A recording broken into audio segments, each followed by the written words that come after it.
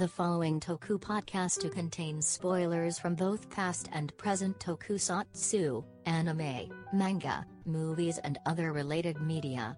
If you do not wish to be spoiled, we suggest turning off the podcast now. Otherwise, please enjoy the show.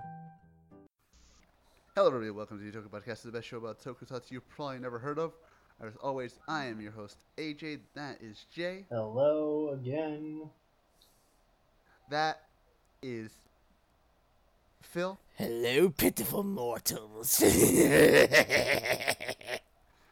And today we are going to do a not so quick, but maybe quick, depends, podcast on, or basically review on Kamen Rider Double. So before anything, let's get the shilling out of the way. If you want to send us questions down below at the address down below, or if you can't actually see the address for whatever reason, maybe you're watching this on iTunes, then the address is tokupodcast2@gmail.com. The server link is also down below. Join at your leisure, unless you're from Reddit. Anyways, so... And if you'd like to support the show just a little bit, maybe send us a couple of dimes. We break a bunch of guitars and we will draw some dimes. Send us down. The link is also down below. $1 or more will get you a shadow. $5 or more will get you a plug for whatever you want. And $10 or more means that, well, congratulations, you just gave us $10. So, I think that's all the shilling out of the way. So, on with today's topic, which is Kamen Rider Double, which in and of itself, in our own podcast world, has a lot of history because we've tried this motherfucker 3 goddamn times. And we've always Just failed. like every other show, and it always fails. So fingers crossed. Well, that's the thing, because the first time we did this, I remember it was something on Rob's end. We couldn't hear anything on Rob's end. This was before Jay came in. The second time we did this was when Jay was here, and I don't even remember what happened to that one. So let's hope third time's the charm. Hopefully. So, so where do we start? Should we start with, you know what? Since this isn't as bad as Blade, but it also does have a bit of a history with subs. Let's start with subs because we were talking a little bit about it also beforehand. So let's start with the subbing history of Kamen Rider Double before we actually get into Double itself. So So as you may or may not know, Double was the very first show subbed by our dear Overtime. Back then they called themselves Double Time, and when the show ended, they started calling themselves Overtime. Get it? That's where the name comes from. Why they started to sub the show, I don't exactly remember. It's been it's been so long. I didn't bother. It's probably because of the Akuma Dino 3. Yes. So as we all know, TV Nihon is bad. Let's just put it like that. They're bad. Their most infamous gaffe, probably beyond all of Blade, was near the tail end of a decade when they started showing previews for Double. They subtitled one, and in the first episode, there's a part where Philip is handing the belt to Shotaro, and he says something like, "Do you have the courage to ride with the devil," or whatever. And the famous line, Yeah, and I don't remember how exactly that's pronounced in Japanese. But the way they subbed it, they subtitled that line as Akuma Dino 3 Yuki. Exactly. They didn't translate half of the sentence, and they got it completely wrong. You see, Akuma, okay, devil, but Akuma Dino 3 Yuki, that is just pigeon bullshit. They got 2 of the words right, but they didn't translate those words, and everything else was wrong. And then the rest of it was garbage. Complete bollocks. I can understand maybe leaving something untranslated because that's what just TVN does. What Bakasan Danba Tachi. I get it, but where the fuck did they get dinosaurs from? Well, that's the thing is that when you listen, we weren't even in episode 1 yet. If you listen to the line there, with those subs, you can kind of hear it sounds like he says Dino and 3 in English, in bad English. while he's saying the word in Japanese. And Takanoko being, as I have said many times Takanoko. before, a half-deaf Malaysian who doesn't understand Japanese, thought he was just saying that in English. But he got the right words in Japanese and then still didn't translate them. And now, of course, when the actual episode to be fair, aired... would it have made any more sense in English if he says, "Do you have the courage to ride with the Dino 3?" No. Maybe he likes Alba Would it Ranger. have made it any better? No. Yeah. Double just happened to be the long lost sequel to Alba Ranger. I don't know. The fucking Fine. Abba Ranger, all 12 Abba Ranger fans are still hoping for that. So I joke. Abba Ranger that's not fair. Abba Ranger That's is not good. fair. We have at least one person out there who still dresses as Abba Ray Pink. I don't know. At least Abba Ranger is good. So no. This is true. This is I'll true. at least give them watched- this. They thought enough to fix the line before the actual episode aired. But Because the I fact never is saw that that. he translated it that way and looked at it. It was like, yeah, this is fine. Until people started making fun of him for it. Like, It's times like these where I wish Takanoko was like a magenta type figure. We need more of that. We need more subtitlers going insane. Wait, well, magenta, he does. magenta. He just keeps it to his own forum where nobody looks. This is true.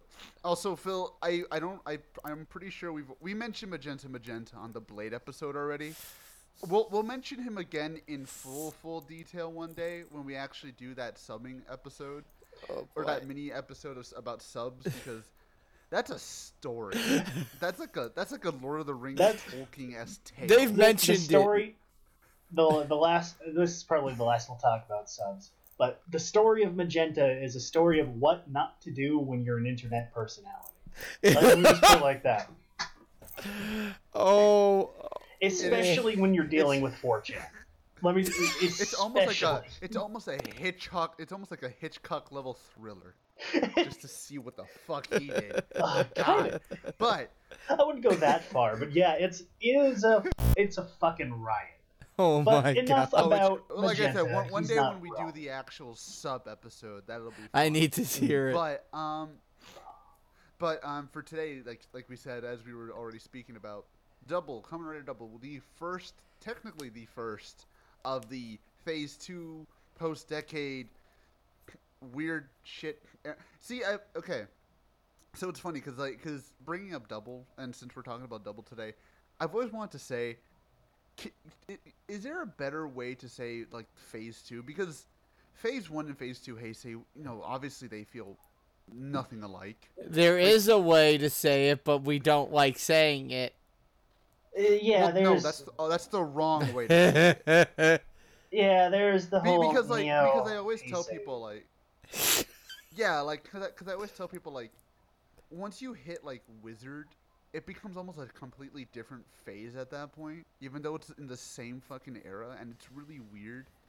Like I don't know, like, and every single time I watch Double, Forza, and O's, they feel way different than when we get from like Wizard all the way to now, and hell, even then, like there's so many weird little eras. But but that's neither here nor there. Let's talk about the actual show. So start? let's start obviously with the gimmick. The big gimmick is obviously the gimmicks themselves. Going on. It's drugs. Well, yes. Say no to drugs. I need my Vicodin, dog. Unless it's steroids, in which case, shoot up, motherfucker. Give me the intravenous, motherfuckers. Because Thank to you, be Vince. fair, when you really think about it, the T2 memories or the memories that we use to transform are essentially just steroids. Pretty much. Relatively, but no, I'm talking more Like about even Hulk Hogan would be like, oh brother, Hey, brother. brother. what dopant would Hogan be? I'd say violence. No. T-Rex. I don't even know. Just to give him No, that it would be, ridiculous head.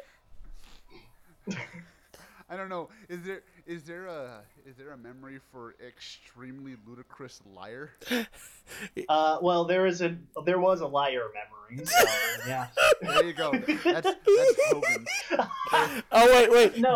I got one. I got that it. finish doesn't work for me. Bro. Give him the T2 Luna memory just so he can become as flamboyant as the user. Well, I mean, hey, he see- was also a pro wrestler, so. I forgot this about is that. True. But no. What I'm trying to say It would is, make fucking Vince look. well, yeah. Damn it. Well, yes, obviously, the memories are what I'm talking about, but not in that way. I mean, just in general, because obviously, you look at the shows beforehand. I mean, if you start getting a little bit with Kiva and Decade there wasn't really that toyetic, gimmicky nature where it was, there's a million little toys that you got to stick in the belt and it does a thing. Decade had it with the cards, but of course that was his whole gimmick is that he had the. But see, with the cards, like, didn't the no, I think that was the Super Best, I believe. But didn't I think most of the Rider cards came with the I belt, think that might have didn't been they? the It was just, Super like, Best. Certain ones came with figures. Yeah, I don't recall exactly. I know they had a lot of like extra cards, but a lot of them were just for like the stupid arcade game. It wasn't really like, oh, you need to get this card so you can use this sound in the belt. Most of them were just like generic things. No, well, Yeah, like I think because I know a lot of them were attack rides and stuff like that. yeah.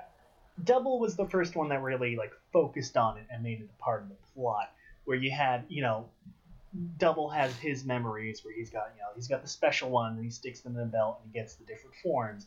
And of course that's the one where we start getting a million fucking forms for each rider instead of having like 2 or 3. Again, Double Double excluded because of his whole gimmick there. Double at least it obviously- worked. It worked with Well, yeah, it worked obviously, with Double at he was least an because anniversary you needed there, that. so that was his shtick.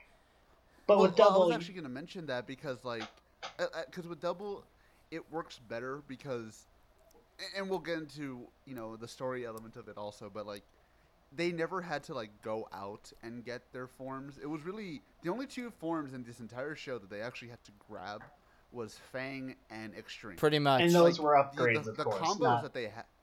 Which one? Yeah, those were the upgrade, the standard super forms and all that. And that's Yeah, because like their normal forms, they had them from the beginning, and I'm like, yeah, that's actually a pretty good idea. Like, just have them. yeah, and you compare even to O's and Forze where they had to get all their switches and they had them over the show. Yeah, but Double O's did Stars something. followed his- But O's did something different. They at least changed it around where where he would lose the medals and would have to rely on the ones that are still around. Yeah, Yes, because that, at least with this one, like they at least mentioned like, okay, like these are specifically made for Double, which is I kind of missed that, like when we had like there's obviously like corrupted versions of what do you call it, of like gimmicks nowadays, but like these were specifically made like, no, these are compatible only with them, which I like that idea. yeah, obviously, again, yeah, I'm getting all screwed up now.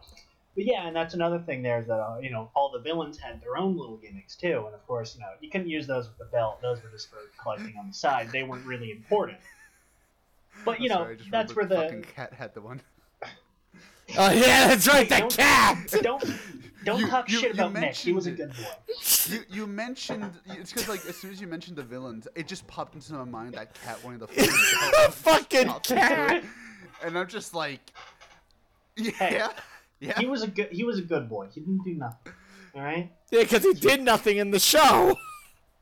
Yes, The he most did. roided up cat in the world. But no, yeah.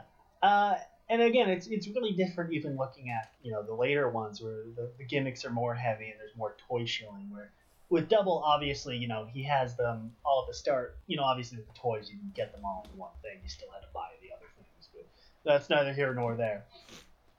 Yeah. And it's really different looking back at how they started doing with the gimmick toys.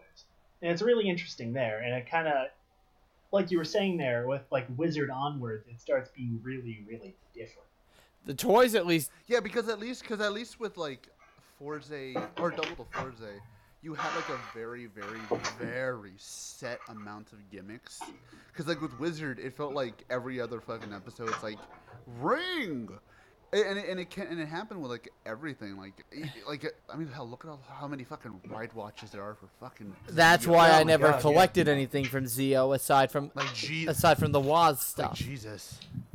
Jesus Christ, like Yeah, it I mean, starts to get into people overdrive. can mention like people can mention like all the extra stuff for double, but like at least that came out gradually and not like, oh, buy this all of this. Yeah, Yeah, and It's again, just they're like, no, with here's yours. those ride with watches. most of them you Sorry, go on. couldn't use them with the belt anyways, so it didn't even really matter. Yeah, those Like, those ride watches go for like 30. Some of them go for like $50 a pop, and but that's all you get. At least when before the Super Best and 20th anniversary stuff came out, you at least got the Gaia memory. If it was metal or trigger, you got the weapon with it. Now you didn't need it. It was good for the kids, but hey, you got the weapon some. wasn't too bad. But you either. got Like, something. from what I remember. But you got something No, that's what I with was it. saying. Like, at least with the weapon, like, from what I remember, the weapons, they weren't actually too bad either. I mean, obviously, you're not going to get a full-blown staff with your thing. I mean, congratulations. Into like, if anybody actually thought you'd get a staff from the show accurate, my God, you haven't I mean, been around this for Trigger's Well, model maybe was someday. repainted for Skull's Magnum, and if you wanted to do a Skull cosplay, it was the perfect size. This is true. All you need to do was repaint that fucking thing. I forgot what I was gonna say. Yeah. No, actually, they did actually sell Skull's Magnum, and it came with his Gaia memory. Yeah, but but I mean, what would you rather do? Pay like $200 for Skull's Magnum, or just repaint the one you have already? I'd probably repaint it if I had. Yeah, I'd repaint it. But like we were saying, like going with like the memories, like the show itself, like Jay said, like it introduced gimmickry into the franchise. But again, I think it did it because it did it the best of all of them that we've had so far. Because with all the other ones, I mean, O's and Forza did it all right as well. But with Double, I didn't feel overwhelmed. Like I didn't feel like, oh Yeah, my fucking where- God, how many are we getting here? Yeah, where with O's the core medals were MacGuffins, and it was important to know who had how many and where's which and stuff like that. And which ones With made a Double, combo? obviously, they were important, the Gaia memories there, but they weren't really important beyond that specific episode. Obviously, there was. I was gonna say. Oh, sorry. I No. was just gonna say like sorry. I was just gonna say like, even like in the sense of the Gaia memories, like the Gaia memories that Double had were never important. They were just their weaponry. The Gaia memories that actually mattered were like the illegal ones, like the actual street drugs. basically the heroin. Yeah, the villain drugs. ones. You know and what that's what I was about to say. If you really think about it from like the drug point of view, the Gaia memories, the ones that the illegal ones are basically street drugs, while the ones that Double uses are detox drugs, essentially. More or Yeah, less, that's the kinda. point. Yeah, where they're more refined, and obviously they're not necessarily as powerful. And they make a note of that in the show Yeah. there. And of course, there's a bit of that too with the lieutenants, the big bads, where they have their own special belts, but they use the same ones the villains do, and it's a bunch of power level bullshit. It's not really that important. But see, I like the steroid analogy better. Yeah, but no, what I was saying is that where the memories are important, they're usually not super important beyond that episode. And even then, it's more, Yeah. okay, we got to figure out this guy's power, and that's how we figure out how to beat him. And that's basically it. There really wasn't too much to it. And then they blew it up at the end of the episode anyways. Yeah, and the best thing about that was, since it was a villain one, it's not like they never said, "Oh, hey kids, go buy drugs." They basically said, "No, this is one that you don't want. This is a bad." Yeah. one. And of Don't course, buy they it." still sold them anyways, but it's neither here nor there. And for the Well, collectors. see, you gotta start them off young with the gifts. It's But yeah, and of course that's kind of the whole nature of the show. Is it's obviously I'm sure Double is a detective show, so that's kind of the big component there. Is okay, we got to figure out what the criminal's doing. We got to figure out what his power is. We got to stop him from doing the thing and figure out how to beat him. It's simple enough, and it's not really super continuity heavy. I mean, it definitely is, but it's not something like I mean, fuck it. Let's say like Gaim or Drive or something where you need to watch every single episode to figure it out. You can kind of watch it, bits and pieces here and there. There's going to be some Some stuff where episodes. obviously you'll want to watch it in order, but it's not something like you can just drop in at kind of like any point and you more or less will be able to figure out what's going on. It's not super. To be fair, though, I was going to say, to be fair, I would, if you're going into watching this show, I would not suggest skipping any episodes because you could potentially skip some really fun moments. Like, even moments that don't matter. Like, and we'll get into them as we go on. There's even, definitely like, little episodes that would don't matter. I feel like you're kind of robbing yourself of not watching the whole thing because there's a lot of fun little moments. I mean, to spoil one right now before we even before we elaborate on it is the fucking puppet episode. I mean, that's an infamous one right there. That episode. I forgot about the puppet episode. Oh, that episode sucks. It's great. It has a puppet with a gun. It's only 2 episodes, goddammit. Oh, I remember that funny. now. No, yeah. But That's it's the so thing good. I was going to say. I wouldn't necessarily say skip episodes, but it's more like, well, if you're not feeling this one, maybe you can just watch another case. It's not super important to Some watch of it them all you in shouldn't though, because there are good little character moments and little tiny details that do get established and then get answered as the show goes on. Like incest. Oh, We'll get to that later as we start getting more into that. We'll get into that later. Thanks, Sanjo. Ooh. But no. Somebody call the Borgias.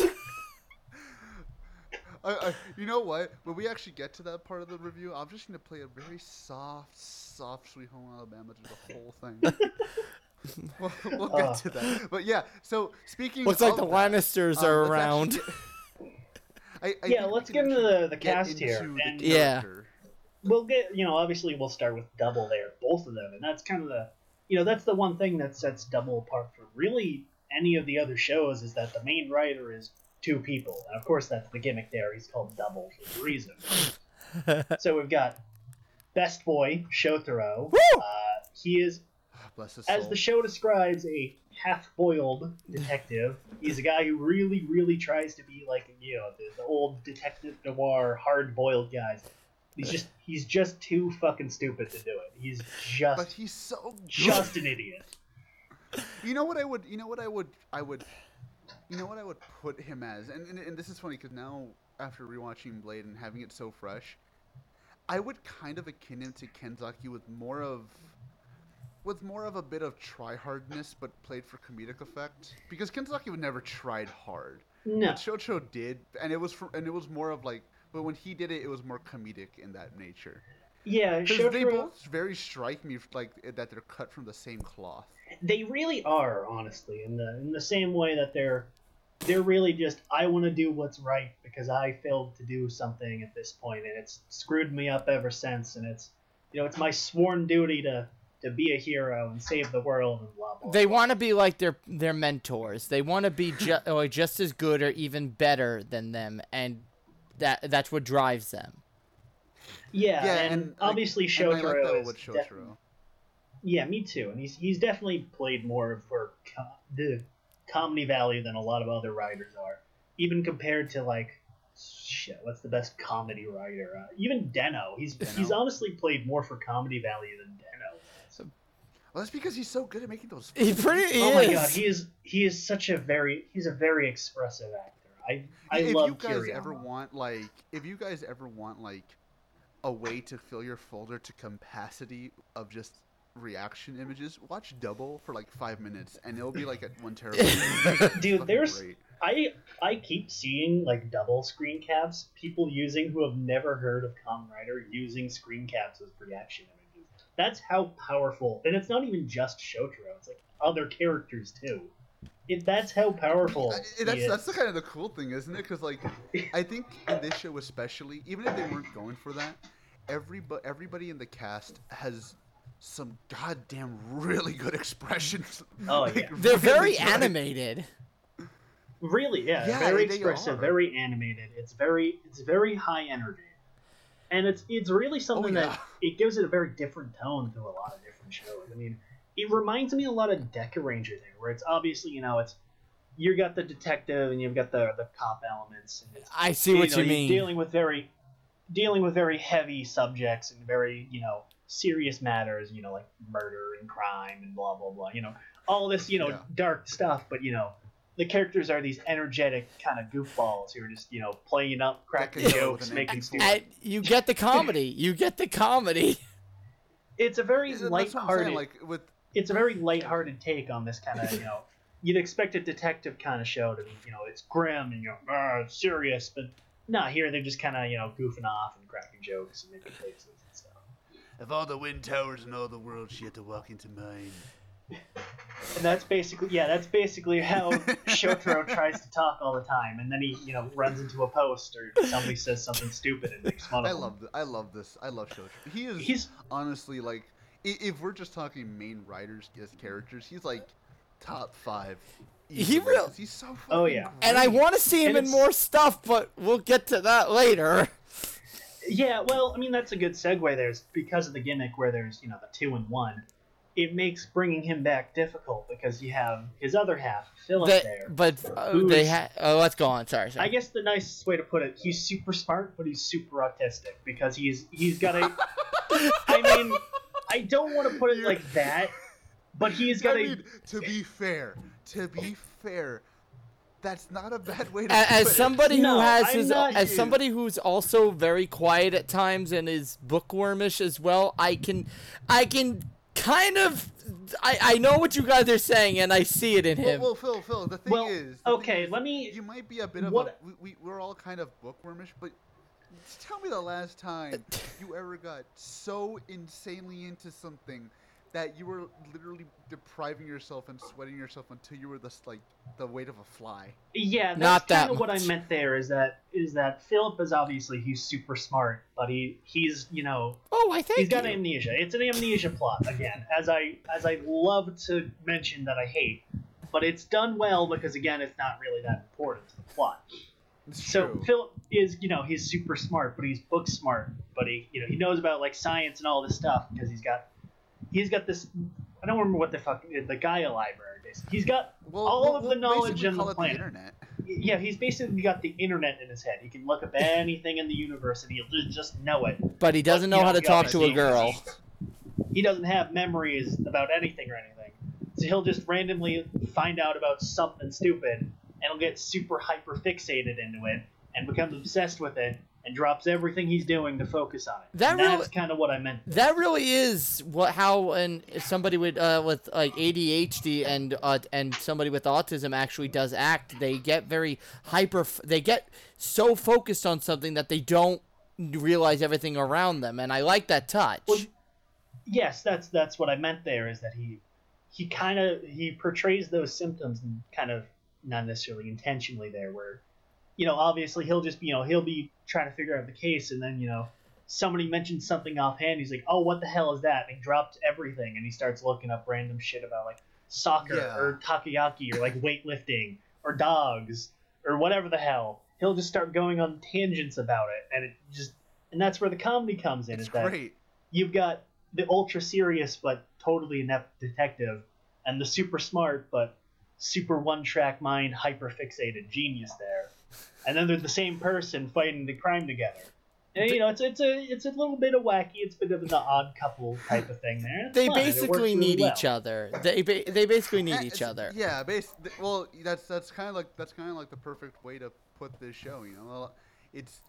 They're two sides of like one person, but that's basically because they complete each other in a way. And that's something that really plays into the shows. And the transformations, like you look at, like, do you mind if I mention Fang for a second before we move on? Well, I was actually getting into like the transformation stuff too. But should we talk about characters first? Well, no, this is still technically a character, so you can go with it. Like, you look at when the two of them transform, Shotaro is always the one who gets the suit, while Philip is knocked out. It's a side effect. However, when Fang goes into there, which is arguably more powerful, it's Philip who gets the suit, and Shotaro is the one who's knocked out. And I like that because Philip is always very mild-mannered and very laid back and, well, very hyper-focused. But when he's in Fang, he's letting out all of his unbridled anger, and it is just, it's beautiful. I love it. I love it. See, it's funny because when you mention transformations, it plays into the show a lot because the entire show, and this kind of started. It ended at Forze, but this kind of started the two show theme of extreme homoeroticism. Oh dear God. And it's true because it was way more in O's. Let's be fair here. Oh yeah. They didn't get to write in each other's faces wet on a beach levels. That's a whole other. That's beyond Rocky 3 and Apollo Creed, okay? So let's be honest. But like they do have like this very like strong like brotherly bond where it's like towards the end of the show where when they're beginning to get their final form, which is extreme, it becomes a thing of like, okay, they have to work together because if one is basically not in the right mindset, they can't transform anymore. And it's even a thing of like where, what do you call it? It's even a thing of where like one of the characters in the show basically tells them, no, well, you can't use this form because he's too stupid or he's not ready, he's not strong enough. And it takes them learning, well, yeah, we do have flaws, we do kind of fuck up, but that's kind of what makes us us. And that's what really lets them become, well, that final form, and lets them become stronger in a sense. And I like that idea. I've always liked that, 'cause especially with this two writer in one idea where it's like, well, you do have to have cooperation, because if not, you'd kind of be screwed. Pretty much. Yeah. And that's it really lends to the characters there, where you know, I already forgot what I was gonna say. Never mind, cut that part. No. Yeah, and it's never mind. Well, I was actually gonna go off from there because a big theme that isn't, again, this isn't smacked over your head, and we'll get into it more with the other characters as well. It isn't bashed over your head. Is a theme of and there's a fucking song in the show named after it, guys. If you don't get it by that point, I don't know what to do. WX body and soul. It's Nobody's Perfect. Oh yeah. Best song. That song basically like encapsulates the entire show's theme. Like, yeah, like everybody in this show is a flawed character to a sense. Like everybody, and everybody in this show, like hero-wise, learns to cope and live with that. And I like that idea in the show. I love that idea because it's a good message for kids, like to show like, yeah, people are different, but that's not a bad thing. And I like that. I love that idea. You know, among McGruff the crime dog saying say no to drugs, but, that's another thing. That's another thing. Only you can prevent Gaia memories from going onto the streets. Pretty much. I'm Smokey the Bear. Sadly, we'll never see Double again because, well. Yeah. Suda unfortunately got the popularity more than Kiriyama at least, and that's why we're never going to see Double or Phil. Well, there was a way we could have gotten. There was one way. They did establish it. It's a different. Should we mention the Lost Driver? Well, we'll mention that towards the end. There was a way. Yeah, when we get into the we'll talk plot. about that in the plot, though. Yeah, this is characters right now. Yeah. Well, actually, speaking of characters, let's move on to a very, let's say, polarizing figure when it comes to this show. Don't ask me questions. What's her name again? Akiko. I can't remember her name anymore. Akiko. There you go. I want to say Akari, but that's a different show entirely. No. That's the other worst female character. Oh no, yeah. So Akiko is their quote unquote boss. She's the mentor's daughter, and she takes over because he's missing, quote unquote. He's fucking dead. He's dead. Jay. He's dead. He dies in the first episode, but he's not shot. dead until the movie. Yeah. Well, we don't know he's dead yet. I don't know many people who basically. I don't know many people who basically go, when they get shot in the back by a fucking, like, basically an anti-tank rifle. Jesus. I mean, it's Koji Kakawa. I mean, you know, have you seen that man? I mean, I'm pretty sure that guy eats, like, he pretty much eats bullets. And, He like, looks like sea of mercury. He looks like he does. He's a But no, Mishima yeah, Heihachi. He can eat metal. Pretty much. But no, yeah, Heihachi she is Mishima. a very polarizing character because she is, well, I'll just put it like this. She is obnoxious as hell and does nothing. She is... That's the thing that's kind of annoying about her, though. She has points where I feel like they were going to give her something.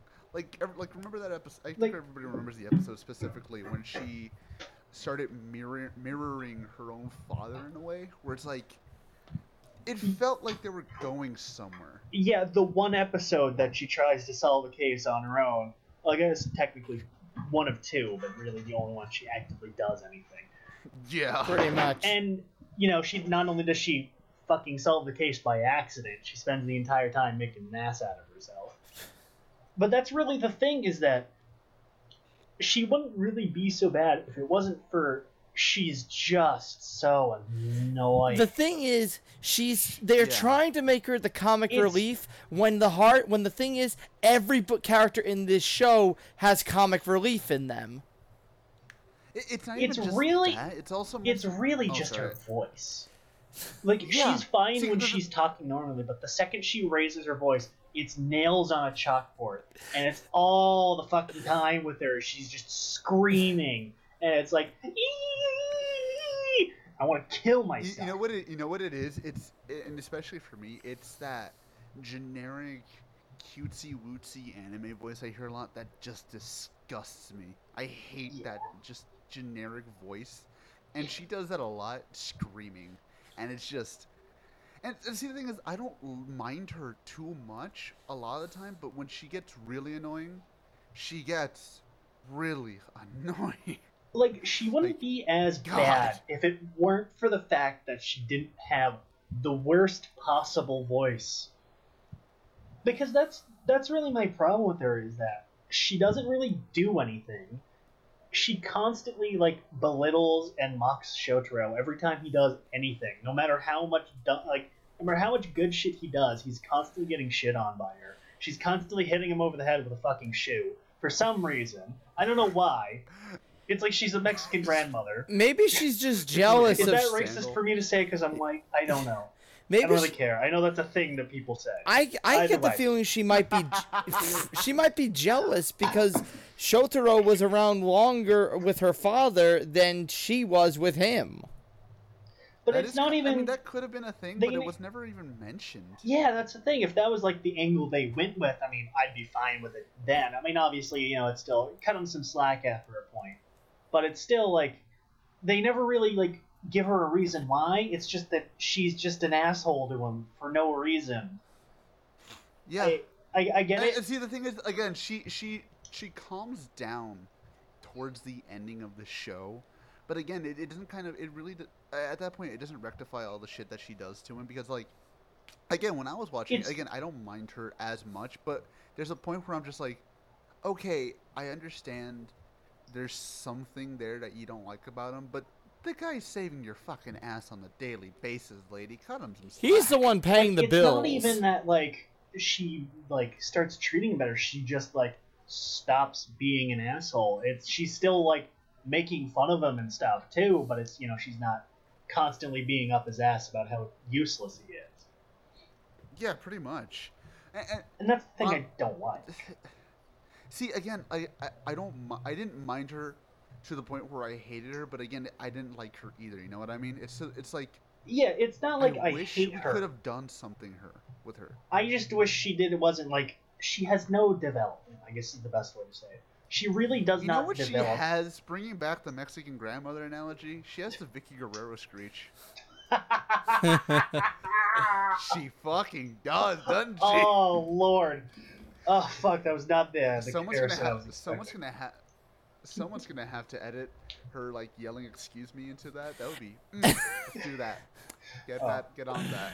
But- That'd be amazing.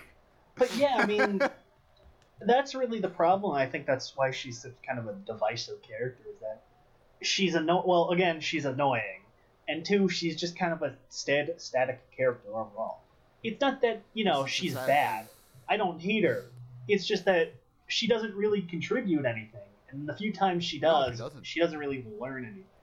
Like there's. And see, the thing is, you can even argue her contributions are, honestly, merely accidental in nature most of the time. Yeah, I mean, like you brought that up. There's the one episode where she breaks into the villain's mansion to solve the case that's completely unrelated to the fact that the villains, for some reason, I don't know, that was a weird case, anyways. And she spends the entire time basically just being herself, bumbling around, and she solves the case by accident because she accuses the wrong person, and then the criminal reveals themselves anyways because of something she offhandedly mentioned. I'm, of course, summing up 2 episodes into, one sentence there, but that's basically how it happens, is that she solves the case by accident, Yeah. Not even intending to do it, and she still somehow takes the glory for it, and, obviously, okay, she did solve the case, but she doesn't really grow from it, she doesn't really learn anything from her experiences, because she's like, if Shotaro can do it, I can too, and then she realizes, oh, I'm way over my head, but still treats him like shit and still thinks she's top dog. I feel like that's really what I hate. I feel like they were trying to set something up, like we said, but they never really remembered to give her anything to do. See, again, if they had gone with the angle that you had mentioned, that like maybe she was resentful at Shotaro because you spent more time with my father than I did. If they had set that up, or if they even had hinted at it, I don't think I would have been so annoyed at her, because at least I would have understood something. Because they mention it. They mentioned it a couple times where she like, I barely knew my dad. He was always off on work, and we were never together. And of course, fucking Sanjo retconned it to some weird explosive spider bullshit in the Skull movie. Let's not talk about movie war core right now because it's gonna get me mad, like always. But no. Because they mentioned like once or twice that she I never really knew my dad, I never really got to spend time with him, blah blah blah. He was always kind of distant, and like you said there, it would have been a perfect way to kind of like give her a reason to just be such a shit to Shotaro all the time, and then they never do anything with it. And she's just an asshole. Hell, you could even say like she would if you didn't want to go for that angle, you could even make it like, okay, maybe she's just an asshole to him because she didn't grow up with a father, and she never had that fatherly figure, so she just kind of grew up really rebellious, like towards her own mother or something. You could even say that, like that's a story as old as time you could have put in there. I don't know. I feel like she could have been done better, but let's go on to a character that was done better. Let's get on to our secondary writer of the evening. One of the best secondary writers ever, Ryu Terui. Kamen Rider Excel, AKA Axel, I don't know. AKA Kamen Rider Punch. AKA Kamen Rider Police Brutality. AKA Kamen Rider. We brought back in Chase Saga because Drive's actor really likes him. I mean, everybody really likes Axel, man. I mean, Riku Sanjo would have brought him back anyways because he's obsessed with continuity. Yeah. He really is. Yeah. You know what? Zio is his fault. I'm gonna say it right now. Zio is his fault. No. We'll get to Zio later. We've got a couple more weeks before Zio. Actually, speaking of, it's rather coincidental we're doing this now because it's almost been 10 years exactly since the first episode. Actually, it's almost been 9 years since the show ended, even, but obviously, the whole 1 year cycle. I feel old. Honestly, it's just funny to me because like we say Ryu Terui punches everything, but that's more him in the V cinema. In the show, to a certain in the point, show, it's more like, Ryu Terui tries to murder everyone with his sword. The one that he can't pick up unless he's transformed. That's my favorite part. You really should just rename him like Kamen Rider Anger Man. He should be played by Jack Nicholson. No! We don't need that! But I know that's a reference to all of our fuck, friends. Totally. I just got that. No, Wait, what did he say? never mind. But no, Terui's kind of this great parallel early on to Shotaro, where Shotaro is this, this fun-loving but well-meaning kind of doofus, where Terui's this grim, big asshole. He's don't ask me questions. I'm all serious all the Angry time. motherfucker. I guess the best way to put it, he's the Batman to Shotaro's Spider-Man. I know obviously it's DC and Marvel there, but it was the best comparison I could think of. Terui has manlet disease without being. You know what? All Japanese have manlet disease. I'm gonna be honest. Oh, they're all the bagel dude. No. My boys. Don't ask me questions. Oh, that'd be great. Yeah, What are you looking at? Shotaro's a detective. He's a cop. Shotaro wants to help people. Terui wants to fucking murder all the criminals because they're dopants. Because he's insane. No, he has a reason. His first episode, he tries to murder somebody. He does. He has a reason, but when you put it that way, and when you realize how true it is, it's fucking hilarious. It's yeah, he really just wants to kill people. He really does. That's the thing, is that his whole motivation, obviously, and he's got the "my parents are dead" thing, and that's why it said Batman. He's like, my parents were killed by a dopant, and they used a specific memory. So I'm going to try to murder all of the dopants in their human forms anyways, just to be sure. And it's even after he finds out who the real one is, he still just keeps trying to murder random people. Because he's crazy. Well, the thing is, I think we know who it is, but he doesn't know. Suicides like the real cops. I think we know who the dopant is, but he doesn't. Well, no, I mean, it's like you said, even at that point, even when he knows who it is, because that's the thing, is that fucking kill everybody. He finds out who the guy who killed his parents was almost immediately after he debuts, but he still just keeps trying to murder random people. I get it, they were dopants, they're criminals, but he's still trying to kill them with a sword here. It's a little crazy. It's great. It's great. It's like, oh man, my parents were killed by a John 5 years ago. I gotta kill every Stacy I see. It's that's basically his reasoning. Pretty much. It's basically his reasoning at that point. And it's so there's hilarious, man. There's a little bit of clashing there early on. Not necessarily later, but still early on, where he's like, fuck this stupid city, fuck this stupid dopant shit, fuck crime, fuck Kamen Rider, I'm just gonna kill all these people. And Shotaro has to tell him, you're a cop, you shouldn't be randomly killing people, even if they're criminals. I get it, that's kind of the thing, but still, calm down, buddy, alright? Take your job a little less seriously. See, even at that point, his character does go through one of the most organic changes in the entire show, and you can say well, he didn't change that. He changed quite a bit, because at the end of the show, he wasn't just trying to randomly decapitate people. He calmed down. He got a wife. Yeah, he fucking hooked up with Akiko, with all fucking characters, and I don't know why. It kind of came out of left field. I'll be honest. Their whole relationship just didn't ever make any sense. Whatever. To be fair, maybe that was a way of really calming down his anger management. Maybe she was so annoying that he just made him go from angry to just completely depressed and nihilistic. I'm banging this. I got nothing to live for. No. But yeah, I mean, he does honestly go through one of the more natural character changes through the show, where he starts off as kind of this big asshole, revenge is my only emotion and my only motivation, and he starts to learn from Shotaro and the others. He's like, okay, maybe this city's not too bad. Maybe there's more to being this whole Kamen Rider thing. And eventually he gets his revenge and all that, and he's like, well, I'm already on a different path. I might as well just keep going here. Revenge is kind of stupid anyways. And it's obviously... he went from revenge is kind of epic to revenge is really lame. Revenge is the only thing I need to. Maybe I was kind of dumb trying to murder every random criminal with a sword. It shows. It just goes to show you, no matter how angry you are, it just takes a crumb of coochie to really calm you down. Who would have guessed all the shit posters telling you to get laid or just being honest, you know?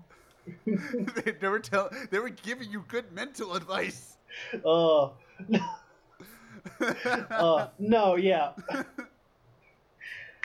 And honestly, that's honestly, I like his character in the sense that he really did, like we said before, he went through such an organic change that even you as an audience member don't really notice it until like it fully takes like fold, where it's just like, oh wow, he used to be just a complete dick, but now he's having dinner with these people now, like they're friends, and wow. Yeah, they And become actual friends, and he's still he hangs out with them like beyond like, okay, we have a case, I need your help, dipshit. I mean, obviously, like he'll he's randomly still show up at their headquarters too. Yeah, obviously, he's still a grim, emotionless, don't ask me questions kind of prick, but he's nice, he's their friend, he definitely grows his character and he changes, and it's all nice. It's like and you fun. said, he toned himself. He stopped murdering people.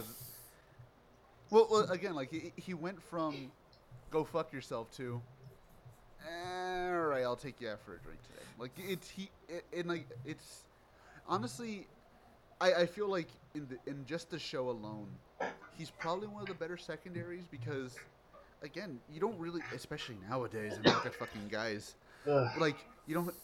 Is it guys or gays? Gays. That's how they pronounce it, as gays. Well, all right then. I thought the only gays were in the It's O's spelled show, but anyway, it's spelled Gates, but they pronounce it. But they pronounce it I don't know as what they were Gates. thinking with that name. I don't know. Yeah, but anyways, but like when you look at like secondary writers recently, you don't really get that much of a change. Like you have their personality and that's it. Like you can even look at Banjo. Banjo didn't change in build. He was still a hot-headed dumbass the entire time. Really. Yeah. And at least with this one, he went from, again, as we keep saying, I'm going to kill literally everything to. I'm good. Really. I mean, like I said, he's his core personality of being this overly blunt, no nonsense, yeah, grim sourpuss, still there. But he grows as a character. He learns how to have fun. He learns how to not be such an asshole. He learns to respect and treat everybody else well. And it's fun, and it's a nice and realistic character progression over the show. Yeah, and I will suggest if you want more on our, I was gonna say if you want more on our thoughts on Terui, just go watch our podcast on fucking the V Cinema. That gives you everything at that point. Yeah, and honestly, I guess the best way to kind of put his character progression is compare his very first line in the series to one of his very last, where in his very first episode he says, "I hate the city sucks." And in the very last episode, he's like, "I love the city is perfect." More or less, obviously, that's not the direct translation, but that's kind of the best way to kind of summarize his progression there. You look at him beginning and look at the end, and he's like a completely different character. Great. He still acts more or less the same way, but he's overall a different character. I think we can get to just basically the extra characters. I mean, we've got our bundle of extra. Like we'll get to the extras and then we'll get to the villains. Because the villains is that's when we get to Alabama. Obviously, it's a detective show. You've got to have the informants. You got to have the random streetwise people that the detective knows. Your contacts. Things that help the case. Yeah, the irregulars. Santa Claus. Yeah, there's Santa. There's a guy who just dresses as Santa. There's two idols. Don't ask questions. Look, guys, if you're gonna sit here and ask questions about why some random bald dude who looks like the singer from Bafuku Jump or something like that, I think that's the band's name, the bald dude. If you're gonna ask questions, don't, because it's not gonna get answered. Yeah. You've got two ex-members of AKB48 who are only in like 3 episodes. Naturally, because they're former idols. You've got. Should we mention their names? I'll do it. Yeah, I'll do Queen and Elizabeth. Yeah, pretty much. And the and 'Cause that's some pretty galaxy brain thinking. oh, I even got a better one in the A to Z film. The three Gaia memories that they find, the letters on them translate to AKB. Get it? Cause they're part of AKB48. You know it's what? even worse Toei because does it again with their amazing jokes. it's even worse because Akiko is even like AKB. Huh? What a coincidence! I wonder what that stands for. What a weird coincidence! Those three specific ones. I wonder what they associate with. Oh, Sanjo, the master of subtlety. then you have I think his name was like Watcher Man or something. It's honestly he's kind of just like a weirdo. He's like, oh, you know, he's always doing like coupons or like weird shit, like contests. He's got like a blog, and honestly, his character is a whole lot less funny if you He's know. the guy from Missing Ace? No, well, maybe. He's got his own blog. Oh, now I get what you mean. Yeah, Oh, no one's gonna get that joke when they listen to this. I'm sad. maybe. He gets the most screen time aside from Shotaro's cop friends, and they're kind of one note. He's got the one cop friend who, you know, he's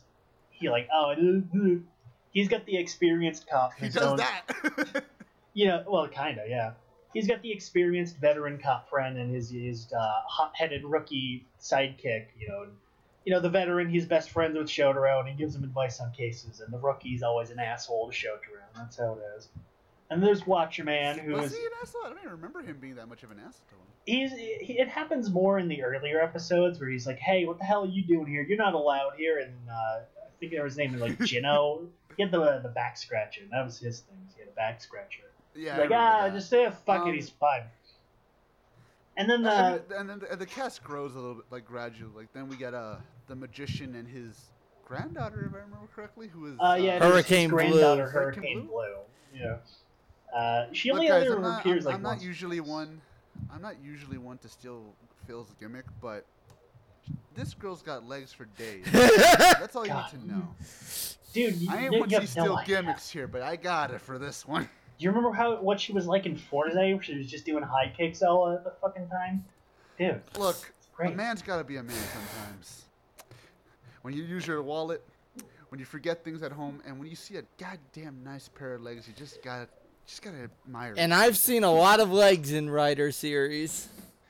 Oh yeah, you guys Sadly, see him do the most of the kicks. main And writers- Toku, for that matter. And Toku, and Sentai, for that and matter. I was gonna say something about what's his name, Watcher Man, the weird guy. He gets the most screen time, and he's a fine character. It's just when you know more about his actor's kind of like life story, he stops really being funny. It's a bit. It's not that bad, but it's. I'll just put it like this: Japanese game shows are fucked up. Look up his actor. I think his name was Nasumi. Oh. What, Just is he look the guy up- who got thrown into a fucking washing machine? No, even worse. Oh no. Just look up his Not the actor. dryer. I'm looking it up. His Nasumi. jeez. It's really kind of fucked up. It's not like anything super like, oh, they were like fucking poking him with sticks all day, you know. It's kind of it's a Just little that dark. image. It goes That places. image is great. And it kind of makes him not as funny to watch, which is a shame because he gets the most screen time out of most of them. Yeah. Besides that, I think that's all the side characters. I mean, is there anyone That's we're missing? Besides, there pretty are much- not just random one-offs. That's pretty much it. Everybody else is really one-offs or not really worth mentioning. There's Well, then the let's get to the villains. there's the ramen cart guy. That's about it. He doesn't really. Well, see, ramen's always good to mention. Well, we have the Ramen's villains great. and the Sonozakis. They're the big obvious. They're the big crime family. They're the ones running everything. They're the Well, kingpins. before anything, we gotta mention Nazca, the bro, Dude, our bro. Kirihiko is a bro. He did not deserve what he got. I mean, I get Kirihiko it. did nothing He was wrong. selling drugs. He probably has killed at least one or two people. Yeah, so you know but he what? didn't deserve Couple what he of got. overdoses doesn't make someone not a bro. Honestly, he loved that So city. what? He was selling cocaine. Who cares? Listen, Who hasn't done a line? I'm every reading once in a what while? happened to Watcherman's actor, and oh my god. yeah, it's But, it yeah, goes so- places. But yeah, with Kirihiko, Nazca, man, the story of Nazca in the show is, it's really just an important life lesson. Don't stick your dick in crazy, kids. All right? It may be beautiful, but it ain't worth it. It is not worth it. It's weird when you say that because this show has so many life lessons. You know, don't do drugs. Don't do drugs. Nobody's perfect. Don't stick your dick in crazy. You know, it's a show for the kids. It's a show for the fam. It's about family. It's a family picture. Oh, did you really go there, Jay? Well, it kind of is about family because, well, the villains are all one big And then they show a evil naked guy's family. ass. Yeah. Well, you get to see his ass like 3 times in the show, and God damn Rika Sanjo really likes his ass. Well, man ass too, honestly, and that's the best part. but yeah, like You know I what's don't the weird Natsuki part himself is that you get to see his ass completely uncensored, but with fucking X-Aid, they had to wait until the movie to show Dan's ass. I don't know. I guess his ass was just worth the price of admission to the movie. No, but like like Natsuki himself, it's weird because Natsuki is basically the best template of. They ended it just at the point where you would want more, but also at the point where they know they couldn't go any more with him. He's Like, the they know, best okay, first if we arc go any villain more, we would because drag it out. he realizes he doesn't die because of he loses the dumb toy beam struggle whatever thing.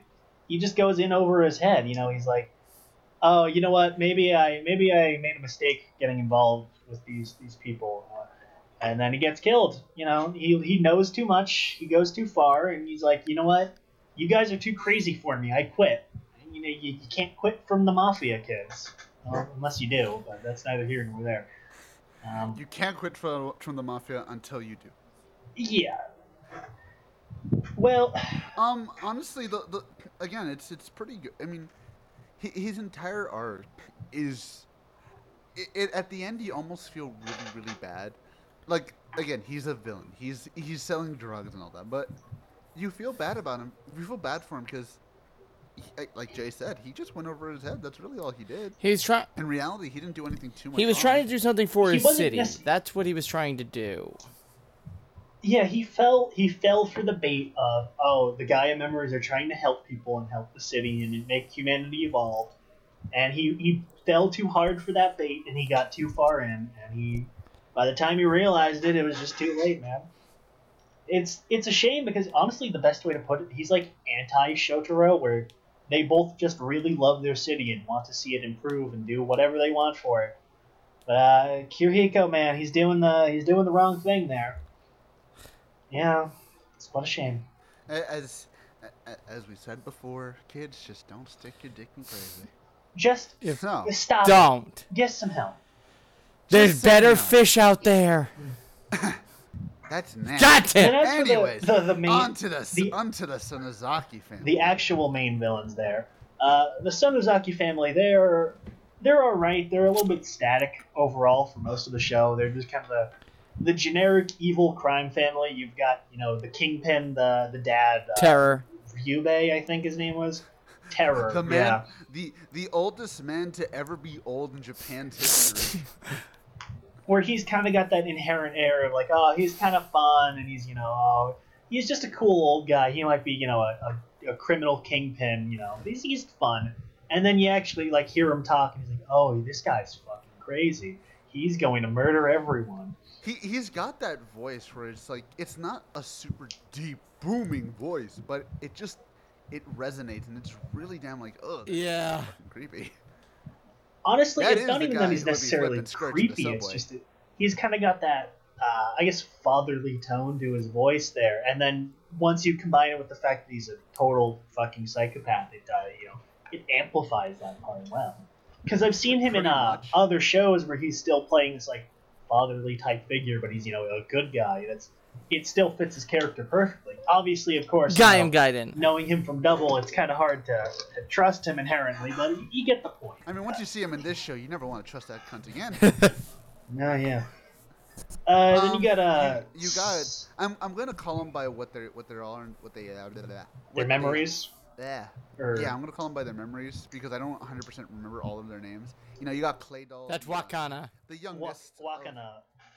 She's Wakana, the sweet. the yeah. You got Sayako, who's taboo. Yeah, I she's think. taboo, and then she becomes she's the- Nazca again.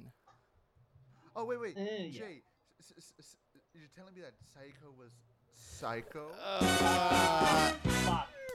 Go home, I AJ. got it in there. The pun Boo. train keeps. It just derailed. No, she's.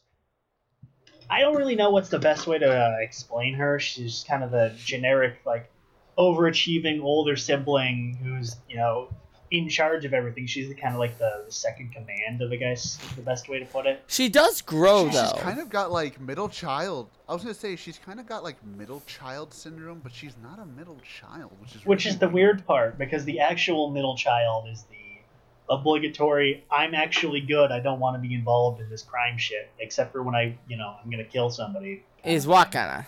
Wakana, Clay Doll, she's the weirdo. The like, cutesy. oh, I'm popular, I'm famous, I have a radio show, and everybody loves me. Fucking Shotaro Philip and everybody else listen to her show all the time. I'm cute. Look at my Princess face. of the city. Pretty much. Just to note right now, I'm about to click the No. button so we can finally talk about this. Well, And it's clicked, so let's talk Oh, about God. this. so yeah, With her specifically. well, I guess we'll just drop that spoiler right here now. As the show reveals, Philip is a part of the Sonozaki family. It's the big twist of his character right at the end of the show, and they hint at it early on. I think like Shroud first tells him she's his mom. Yeah. And you have Sayako knowing her name. Well, Yeah, well, see, the thing His is, the name, funny rather. part about that, Jay, is they didn't think of telling him before he ran away to make 11-toed babies with his sister. Yeah, was yeah, this But he close didn't of know. getting on They that didn't fucking even train. know. No, but well, see, that's the yeah. I thing. mean, He was this close of getting on that fucking train and moving away to whatever Japan's version of Alabama. It's Okinawa. I don't want to say Osaka because that's something further north from Hokkaido? Or is Osaka north south? I don't remember. Near I'm like gonna the have to find tips an of Enka, Japan. I'm gonna have to find an Enka version of Sweet Home Alabama, and I hope it exists.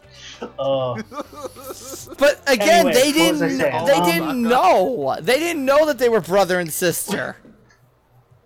Well, It's neither true, but did it's- the when you audience. really- But yeah, that's true. Because like when you get into it, right? When you That's- get into like that's their, the their thing. little thing.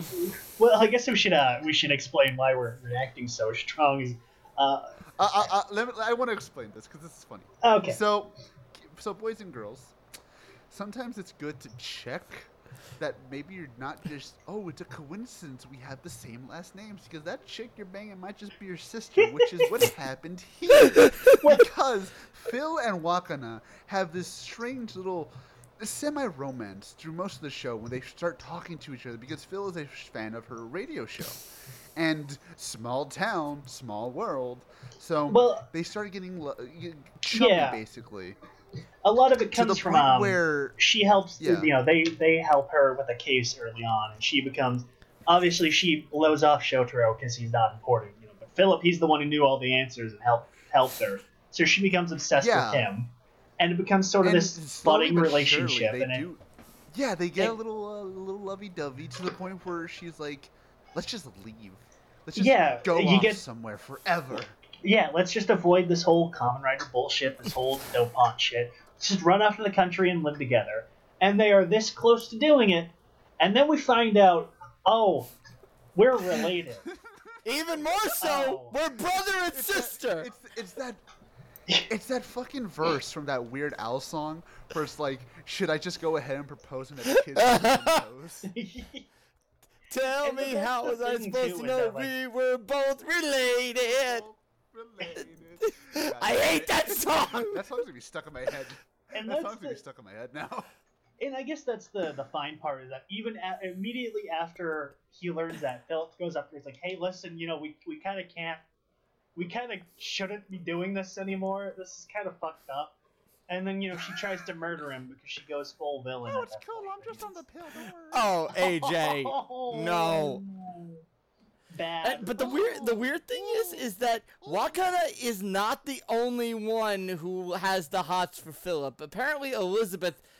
Weird, Yeah, right? Elizabeth apparently has the hots for him too, but it's very, very rare. It's very so minuscule that you if you blink, you notice it. You miss it.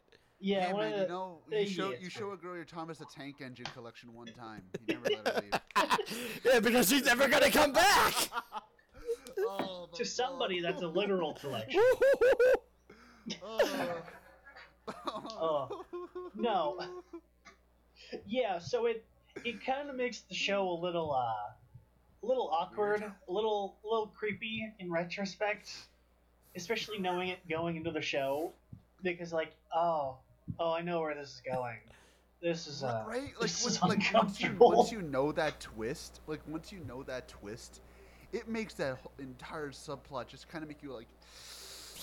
Ooh. It's that sudden realization of, oh my god, this is so fucked. 7 Ways to Sunday. What the?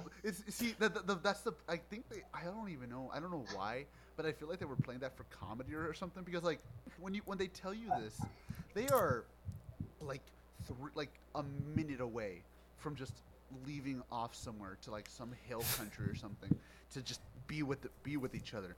Like if that revelation came just a second late, fucking 3-eyed babies would be running around. Like it'd be insane. And I suppose that's. I mean, I was gonna say something else for that, but they don't really play it for comedy. There's obviously the drama aspect there, but it's the sheer timing there, and it's so fucking weird, and it's uncomfortable. Who would have expected that Riku MD Geist Sanjo would have run in something so fucking disturbing and weird, huh? Jeez, who saw that? You would coming? expect this from Inoue. You would expect it from Inoue. You would. Inoue's the guy who You know wrote what? time travel I just want to abortion. imagine. I just want to imagine Sanju just went up to Inoue. He's like, Inoue, I don't even want to write this episode. Can you do it for me? Sure. What do I do? They're like in a relationship and they're gonna like run off. Oh, cool. So I can just do whatever I want. Yeah, sure. Just don't do anything too stupid. We made them. You made them No, siblings. Yeah, we did. They do foreshadow it pretty heavily throughout the show, but it's never to the point where you put 2 and 2 together until they outright say, "Oh, by the way, you're a Sonodaki." And it's, I just want to imagine like the day the episode aired, Sanjo's just like, Inoue, what the fuck? It's like, what? My original plan was to make Wakanda dude. It was either that or this. Oh, that definitely wouldn't fly. Oh, that would have been a fucking weird twist. Yeah, she's all woman, but she's got the male parts. She's all woman to a point. That would have been A big point. That would have what? would have been To too be much fair- even for Inoue. I don't even think Inoue would go that far. I'm gonna be To honest. be fair, I'm surprised he hasn't done that yet with the shit he's pulled in any of these novels or anything. I feel like he's when you put it this like that. close to doing He it. put rape in one of them. He put the rape of a character in one of them. This is true. I'm sure This is true. had Toei not realized that, oh, he's nuts, we should probably stop hiring him, he probably would have gotten that point eventually. You know what? I guarantee you, if XA was done today, that enough said. Anyways, But what what was I gonna say? we're still so the villains. It makes it a little weird, and I guess it's kind of fitting because she goes completely psychotic and becomes a full villain And has access to the Gaia library apparently. Yeah, and that makes it a little creepy too, is that she ends up getting access to the Gaia library stuff that Philip They has. mind meld. She starts dicking around in his mind palace. I'm gonna be honest. That actually was quite Oh. creepy when I first saw Double years ago. That her having access to the one thing that actually would help them was kind of terrifying. I guess it helps Yeah, because they do. at this point you already know, and she pretty much can go crazy at any moment. Where it's just like, man, she can fuck you up so bad from in there. And they use that a lot too, where it's like every episode there's, oh, here's something new that she's throwing a wrench into. It's like, oh, her just showing up in general is enough to fucking like, oh crap, I can't do this, I can't be here. And then she starts being able to fuck with the books and just like do whatever the hell she wants there and screwing up their plans. And it's always like, okay, how do I trick her to actually get what I need and not have to deal with her? Right? Besides them, because I think Wakana was pretty much the one that we had the most with. Let's be honest. In general, she had the most significance because she was directly involved with the main writer, at least the one half of them for the. But Psycho had show. some growth. Yeah, well, Psycho had growth. She went from being a lieutenant. She ends up betraying the organization, and then she goes completely nuts. Well, she had her doubts. She started realizing that, okay, my dad's a little nuts. She had I'm going to say air quotes relationship with an older man who is actually the dopant that killed Terui's family. Yeah, Weather. He's just a weirdo serial killer. He's just a weirdo. I mean, to be fair, go on. Sorry. Personality-wise, he's kind of generic. He's just a crazy serial killer who's obsessed with the Gaia members.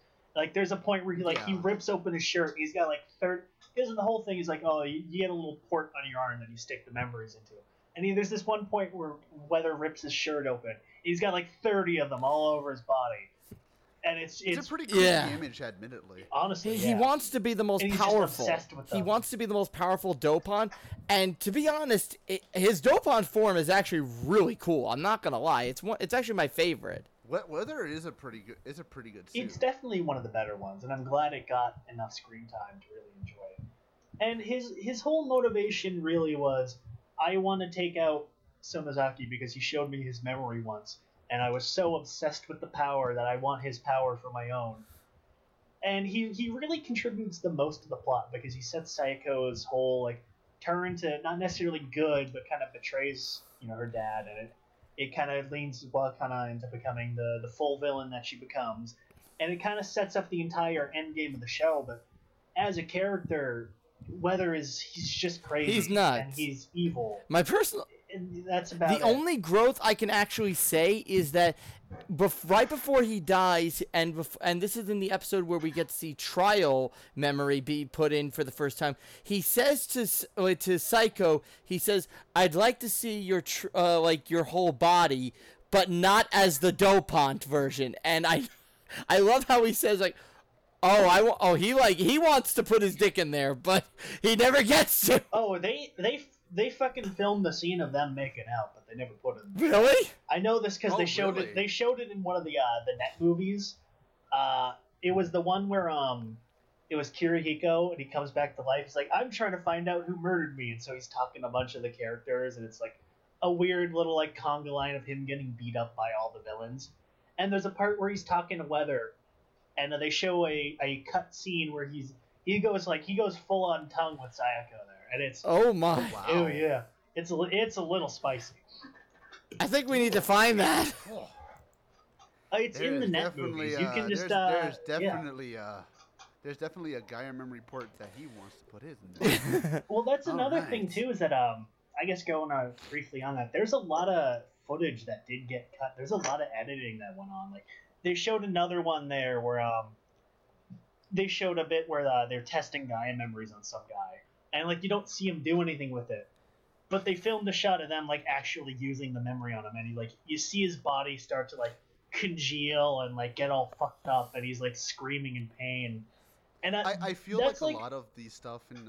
I was going to say, I feel like a lot of stuff in this show was taken out because they were probably going less from that early Phase 1 Heisei mindset of this can go as dark as we want to let's try and make it a little more for kids. Like I think they took out a lot of that stuff because of that. I would love to see the scenes they took out to see that. That'd be interesting. Yeah, that's definitely an interesting thing there, is because you don't really think about that. Like they mention it once or twice in a lot of like the spin-off specials that they film a lot of footage and most of it doesn't get used, but they never really talk about like stuff that they cut because we can't put it on TV, or it's too much, or it's too dark, or whatever. And this is the few like times where we have that footage, and we know about it because they showed it in side material there, and it's really interesting to know, and it kind of makes you think, it makes you wonder what is there else that didn't get put in the show that was just too much. Yeah, Jinx, by the way. And it's kind of left to your imagination, because especially because like with something that honestly this could have gone the way of extreme body horror really fast. It could have gone Gantz level. There's a little bit of it too in a couple of episodes. Like there's the one where you got the kids sharing the memories, and it's like, oh, they don't have the little connector port, so they rip it out, and there's just this big fucking scab on their arm, screaming in pain. Or there's like when weather. Come on, let's not forget the first episode with that fucking dinosaur. I mean, remember that fucking disgusting. Oh. God damn, that was gross. Yeah. Oh yeah, I mean, it was gross because it was 2009 CGI. It was gross because of the whole like all the wires, and it's like scrap metal, and it's all fucked up. Ew. But no, there's also like when Weather dies, it's like all of like the ports on his body start expanding. He just like disintegrates, and it's oh god. Yeah, you literally see him disintegrate and die. That is, or what about when Terui? Not Terui. When when Terui gets basically mauled by Pterodopont in his monster form, or like an even bigger monster form. Oh yeah. You see him his body. You see his armor like wrecked, and then he untransforms. He's like mauled. He's bleeding everywhere. He's like he's in a fucking wheelchair for the rest of the arc there. Yeah, honestly, this is this show really didn't skimp out on some of, like, obviously it's not like early Heisei.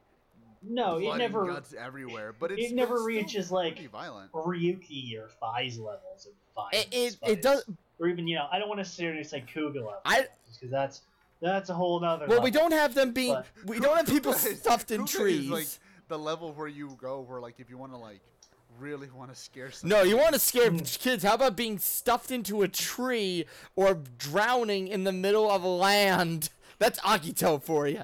But yeah. But I think we can talk more about. Who are we missing? So we can talk more about like just the general plot, because I think. That's the thing, is that there really isn't too much in the overall plot. It's okay. Here's okay, we need to figure out who the organization is, and that's it. And we found out who the organization is, and we need to find a way to take them down. But we don't really. They don't really have a grander scheme beyond we just want to sell the Gaia memories, and Ryubei Terror, he talks a bit about like he wants to guide humanity's evolution, and he doesn't really talk about it.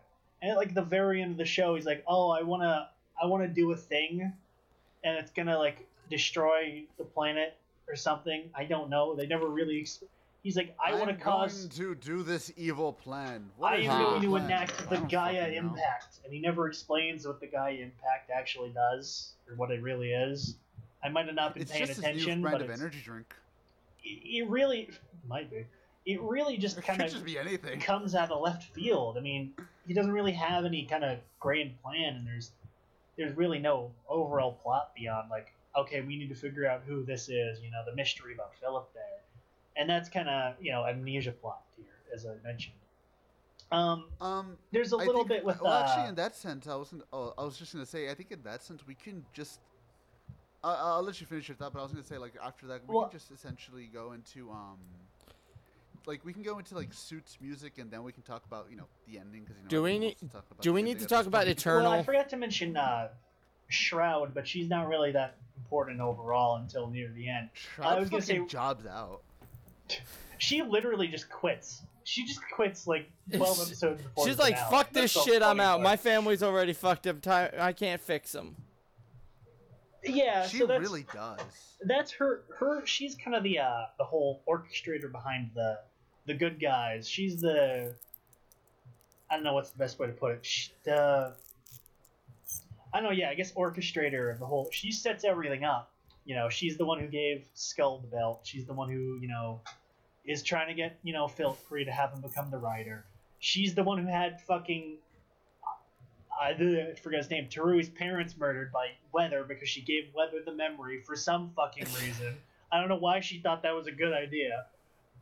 Fucking dumbass. Yeah, let's give Michael Myers a fucking machine gun.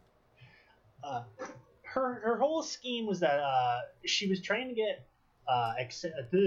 Terui and Philip to like the best point because apparently they were the best compatibility. They were the most powerful rider. They would have had the most powerful form. Blah blah blah blah blah. It's not really that important. It's kind of stupid. I would have liked to have seen it though. Well, you do have it in figure. You do? Form, so. Yeah, you know what? That's the weirdest part is that a hypothetical form that's only on screen for like 3 seconds got a fucking figure out before. Are you serious? I'm not Oh even my joking. God. fucking Christmas double. Christmas double. Yeah, Shroud's really not all that important. I mean, she is, but she isn't. Non-entity at a certain point. She literally, after I don't remember when. I think it was after Weather dies, or like right after it. She's literally like, you know what? I quit. I'm done with this. She only stuff. came This back is like stupid. You guys once, got and that me was here. when all of the Sonozakis were at the table. Yeah, she comes back right near the end before the whole Gaia Impact shit, and then she dies the next episode, and whatever. I think with that being said, we can. Do we need to talk about Eternal, or is that for another day? No, that's well, a movie. I was going gonna say Foundation X because we haven't talked about Foundation X yet. Even though they're boy, Foundation X. Now that's a yeah, thing, it's a thing that exists. Well, I so guess guys, what is Foundation X? Well, let me explain it to you. It's Riku Sanjo showing that he likes continuity, and he's gonna make you like continuity, whether you like it or fucking not. Well, it's not Sanjo. It was one of the producers. I don't remember his name. I think it was Tabata or something kind of similar to that. I don't remember. I'd have to look it up. It was one of the producers' ideas where he kind of wanted the post-decade shows to kind of have an overarching continuity. You know, there's Sanjo there, who's also obsessed with that. And he had Foundation X, which were, I guess, like, they were the new Shocker. They were a big criminal organization who were, they got their hands in everything, they're helping with the Gaia memories, and they mentioned them briefly being associated with Kogami and the core metal. They're not even in O's at all. They never even get... I still swear to God, they never mentioned them once in the show, and somebody can correct me. They came out, dude. They never once. I swear on my life. No, they had a meeting between what's his name? Was it what's the Boss? guy's name from O's? Ares? Was it Ares Who? or Capricorn? The main villain from O's. You mean Dr. That's Mazaki? Forze you're thinking of. The principal, the main. That's Zodiac. Forze. That's Forze. Or Forze. Sorry, no, Forze. Sorry, Forze. Yeah, no, I'm talking about O's. They're not even in O's at all. Forze, they show had back a up in meeting- Forze. They had a meeting, didn't they? They had a meeting with Kogami. No, Like I it was swear like a to God, super brief thing. I swear to God, and somebody can correct me on this because I'm not going to skim through every fucking episode of O's just to prove this. Oh, like But you I needed, swear- like you need an excuse to rewatch O's. Well, no, I don't need an excuse. He'll watch That's not O's the either point. way. I swear to God, they are not in O's at all. Beyond the point. Okay, I just Beyond can't the remember point. them having like a very small cameo, like nothing big. They're just there. You know what I mean? But again, if somebody can show us, do it. Beyond the point. We spent too long on that argument there. Beyond the point is that the producer's idea was that, I wanted to have this whole overarching villain organization for the post-decade shows. They were in Double. They were probably maybe not in O's. They showed up for a little bit in Forze, and then they never get mentioned again until the fucking crossover movie with Build and X8. And they get dumb. And then they don't do anything in it. Now, the reason why I've heard is that the specific producer who came up with the idea, I think he quit, or he was fired, or he's just stopped being involved, and nobody else really wanted to do anything with them. Which, not that I can blame them, but they just end up as this after big... Megamax, there was no need. I mean, yeah, but the whole idea is that there's this overarching villain group that kind of ties all the shows together, not necessarily in a way that matters. I mean, obviously, it would I would gotcha. cause problems, but they spend so much focus on them near the end of the show, and then they just never get mentioned again. Really, they're kind of just not important, which And is a see, it was shame. this Because, type of thinking. Oh, sorry, keep going. I mean, I was gonna say it's this type of thinking that brought us Zio, but it's Oh, kind of a shame no, I was gonna because say it's this type of thinking that brought us people thinking that fucking Build's logo was. oh, but yeah, it's kind of this big wasted potential where it's this neat idea where you don't even need to have them important in the plot. You can just have oh, here's an episode where some guy drops a MacGuffin or whatever, and you have a Foundation X guy take it or talks on a phone about something. Because they do that really briefly in one, in a throwaway X-Aid DVD, the Oja one. Oh yeah. Where the whole thing was they were trying to get a fucking Gashat there and some random Foundation. They X wanted to shows get the up. safari, the wild safari Gashat. Yeah. I don't know, but it's bleh.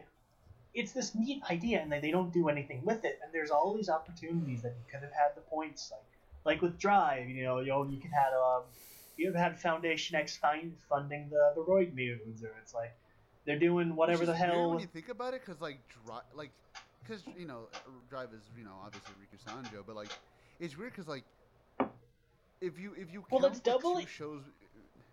I'm sorry. Well, that's doubly weird because not only is Sanjo was the only one who ever really used Foundation X, but also they exist in the same universe there with Double, explicitly with the crossover, and they don't really do anything with it in that show, and it's never really. Because if you really ignore it, the only two shows that didn't do anything with it between those was Gaim and Wizard. And Wizard, I think didn't they mention them once? They might have. Not that I'm aware of. I don't believe so at all. I don't remember. And Gaim, obviously, nobody was mentioned there. Because it wasn't until okay, there was the Forze Megamax movie was really the last time they got mentioned, and then it wouldn't be until X-Aid where they got a throwaway mention, and then Build where they actually came back and they were important again. For some reason. And it's yeah, it's kind of a shame, really. Sorry to kind of interrupt there, because we get the one Foundation X guy who keeps coming back, and he literally has no emotion. They literally make a point about how it's oh, I don't emote at all when I talk. I'm just kind of a boring person. He's lame. He really doesn't contribute anything to the show at all. And then he becomes the final boss for no reason, and it's just a drag. It really is just a waste of time. Well, let's hope Reiwa, Reiwa. that this new era brings us. Reiwa, you did get it right. You got it right. I Let's don't just know. hope this new era brings us that shit. But I yeah, would let's talk a I little would bit be about glad if we had a Foundation X type of villain for the next new era. well, Jay, there always is the next letter, Foundation Y. No, you Oh. gotta skip the There Foundation you Z because it sounds cooler. No. Let's just That's fuck it, going let's too just- far. no, we're gonna skip the American letters. We're gonna get a fucking Foundation Enya. Or Foundation what's a German, what's a Russian letter, Foundation? Foundation like, Umlaut noise. Z. There's not even an Umlaut Z. Umlaut. That's just create something. Just create some new fucking letter. I don't know. Whatever. Oh no, it's gonna be Foundation O, but with the two little dots on top to make The it look umlaut, like a yeah. surprised shock face. Like a surprised O. Foundation O. Foundation O. Because that's the last thing you say when you see them. Dun dun dun. I love that shit. Let's- But yeah, let's talk a little bit about the aesthetic and the sound before we get into the Oh, ending boy. here. Yeah, the show really so does well. the aesthetic. It really does the detective kind of aspect well. It's got a lot of the jazzy kind of noir Yep. aspect. Obviously, it's not strictly that. There's a little bit of you get the generic pop and rock that you always kind of get in these shows. There's a lot of the horn. There's a lot of the brass kind of instrument there, and it works really well, and it really fits the mood of the show. Oh yeah. It has some of my favorite soundtrack, like some of my favorite like tunes in all of Rider, like especially the whole point. I swear to God, it sounds like they lifted it right out of the People's Court, where it's like where Shocho's like basically laying it all like how he figured it out. That like that fucking song is great.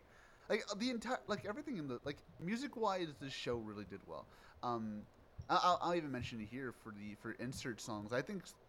Well, Cyclone Maverick, they're don't not stop too here. great. Do.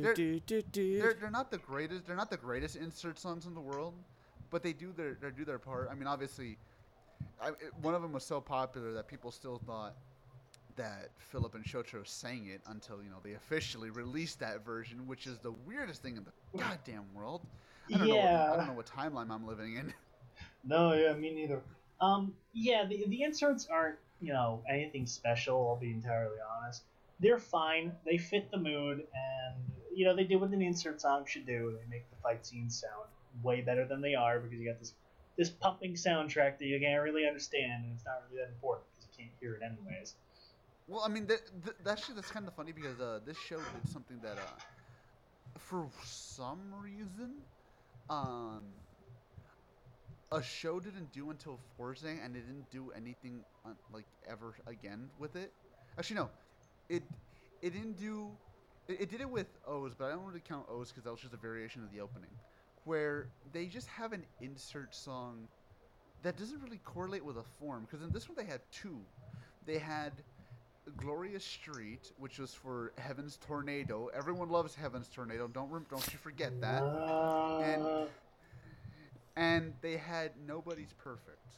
And they didn't do that again until Saite in Forza. And they haven't done that since, which is, I kind of missed that, where they just have, like, situational themes. Because anybody who says Nobody's Perfect is a bad song, you have awful taste in music, and you should get your ears checked today. Because that's a great song. Though don't ever watch the music video for that, because it's really weird. It's really weird. Honestly, a lot of the insert song music videos are just weird in general. So say what? I said a lot of the insert song music videos are just weird in general. I never seen them actually. Like, cause the only one I think I've seen is Bounce Back from Forza, where they're fucking riding the Tron bikes, and I don't really even get that. It's really weird because they're just riding Tron, and I'm like, okay. Well, Tron Legacy had just come out about a few months prior, so that probably is the reason why. But what does Bounce Back have to do with It's Tron? futuristic! It's so weird. But yeah, insert wise, I love most of the songs. I mean, of course, everybody remembers the heart-wrenching theme, as we'll get into, the acoustic version of Cyclone Effect. That's again that ranks like as one of my favorite ones, just because of the way it's composed. And aesthetic-wise, suit-wise, they're all great. All the suits are. I mean, shit, Double's like base form is so sleek, it's great. Yeah. Yeah. So and you get the monsters, the Dopants there. They're all really varied and all really unique. Some are better than others. They don't. Yeah, obviously some are better than others, and some fit better the memory gimmick than others. Obviously, you got a few that like, what the hell is this supposed to be? T-Rex. Don't remind me of the T-Rex. That fucking head. The T-Rex that sounds like a fucking a jaguar for some reason. Oh, it's so good. It's so good. Oh wait, actually, you know what? While we're talking about suits, I'm gonna start a new bullshit debate in the writer community. We've already had who's the secondary writer in Blade, and what's the final form of O's. I'm gonna start a new one. What's Double's actual color scheme? Green and black or green and purple? Or really, really dark purple. Because remember, there's times where they do show it as really, really dark purple. So get on that internet, see what you can break up. I mean, really, the only suit that kind of like gets people going is Extremes, but that's because it's so fucking gaudy. Yeah, you got the dumb white stripe in the middle and the X. And honestly, I meant to say this about them. The fighting style with the honestly, yeah, that's another thing too. Is the actual action is really well done. Double's yes. Double. They make use with the memories there with the whole switching forms really quickly, where each fighting style, each form has its own fighting style, its own powers and stuff. So it's not like newer shows where switching to a different form really doesn't have any effect. They're just all we're gonna slap you with a stick, or we're gonna shoot a beam at you, and it's CG. Meanwhile, all of or in sad terms where they just like tackle and hug your stomach. yeah, pretty much. Shit, I kind of forgot what I was gonna say.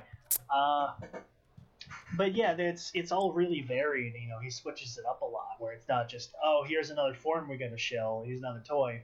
It's okay, this attack isn't working on this monster. Let's try this attack, and let's try this combo here, and it's all really nice and varied, and that's what I like about Double there. Oh yeah.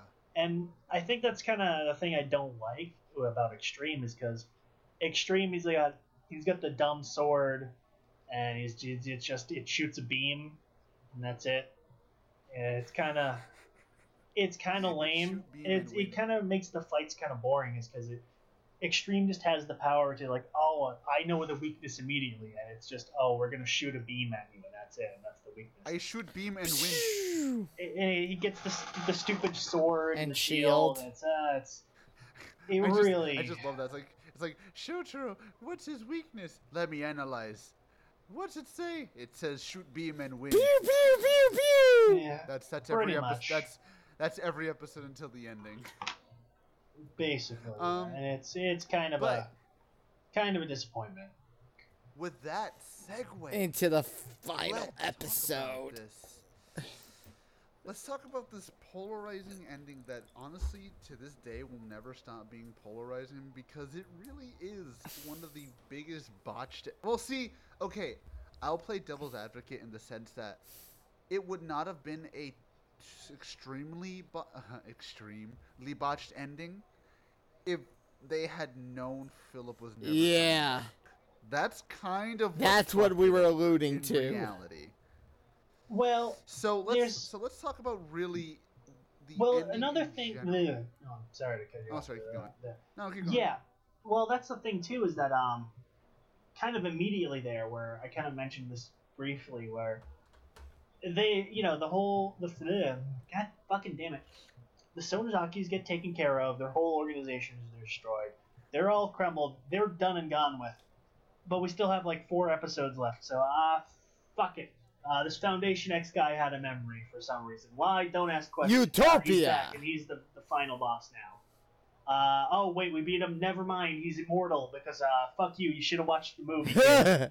And I like that. it's just a waste, because it's like his plan is like, I'm gonna remove everybody's face for some reason.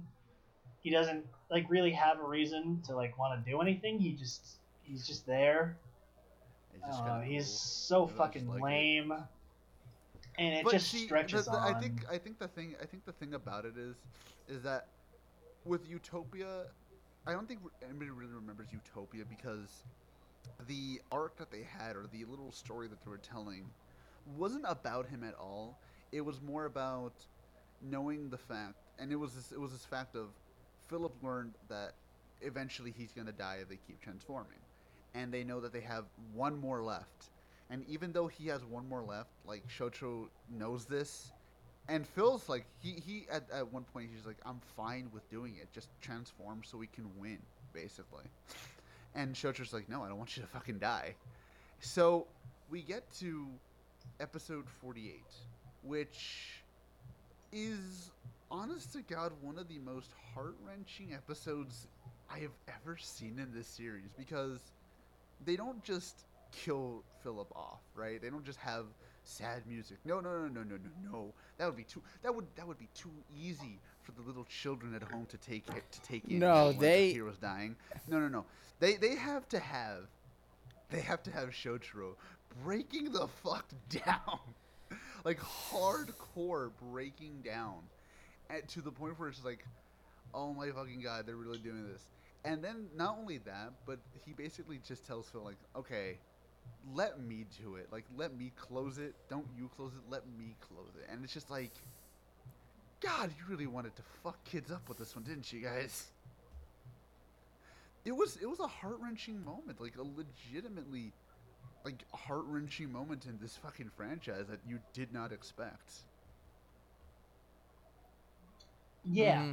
and and then you get a little bit there too, where he goes back to the agency, the detective base, and he's like, "Oh, Philip gave him this present in the earlier episode." And he opens it, and it's a special belt that only uses one memory, so he can transform on his It's own, still be the it's Kamen called the Rider. Lost And it's this Driver. Watch the really, movie, kids.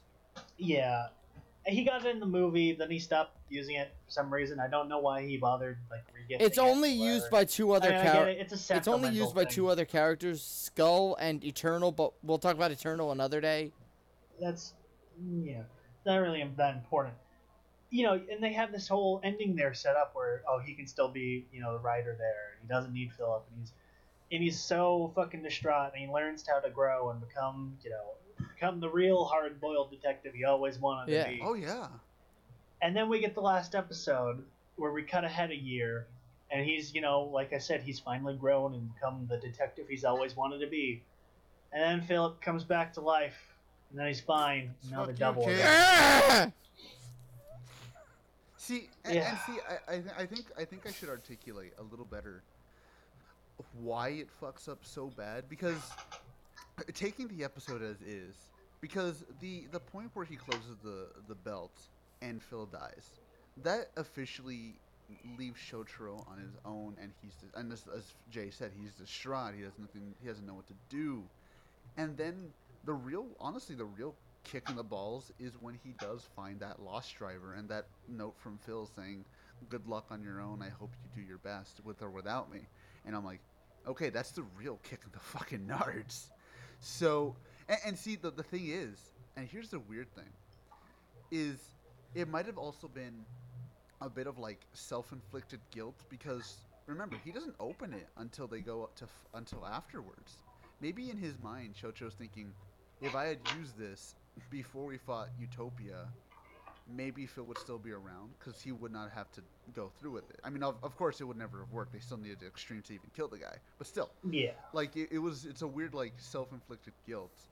And as Jay said, you jump over a year and you see he's finally matured. He's his own man. He has become who he wanted to be because he finally realized what the price of being that person is. Like, You he need to make realized, this is sacrifices. where my mentor, yeah, this is where my mentor came. This is where my mentor landed because he made all these hard choices.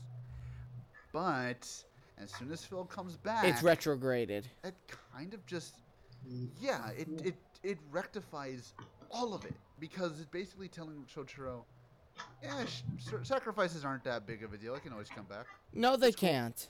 Yeah, pretty much. See, See that, like, and that's what the show, like, it basically it betrays its own ending in that sense, where it's just like, you didn't need to do that. Like, even if they didn't know, like, even if they knew in advance that Phil wasn't coming back, or they didn't know he was coming back, whatever, that ending still doesn't give, it doesn't give credence to having that ending be as it is. Like, you could even say maybe Phil left a bit of his essence to, like, remember him by, but well, nothing more. it's not even like it's the way they do it, where his sister like gives up her life. Wakana gives up her life so he can keep living, for whatever reason. Yeah.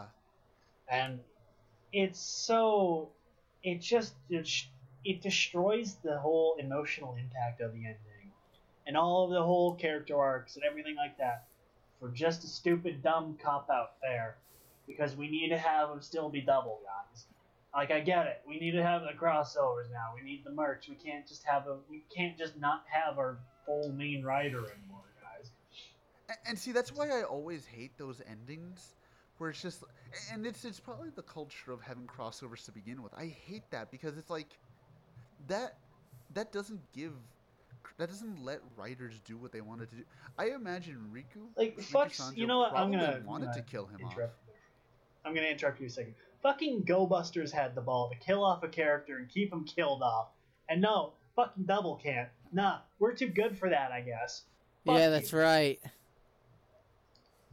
See, here's the thing, and I'm gonna say this bluntly. It's not that bringing him back is the problem.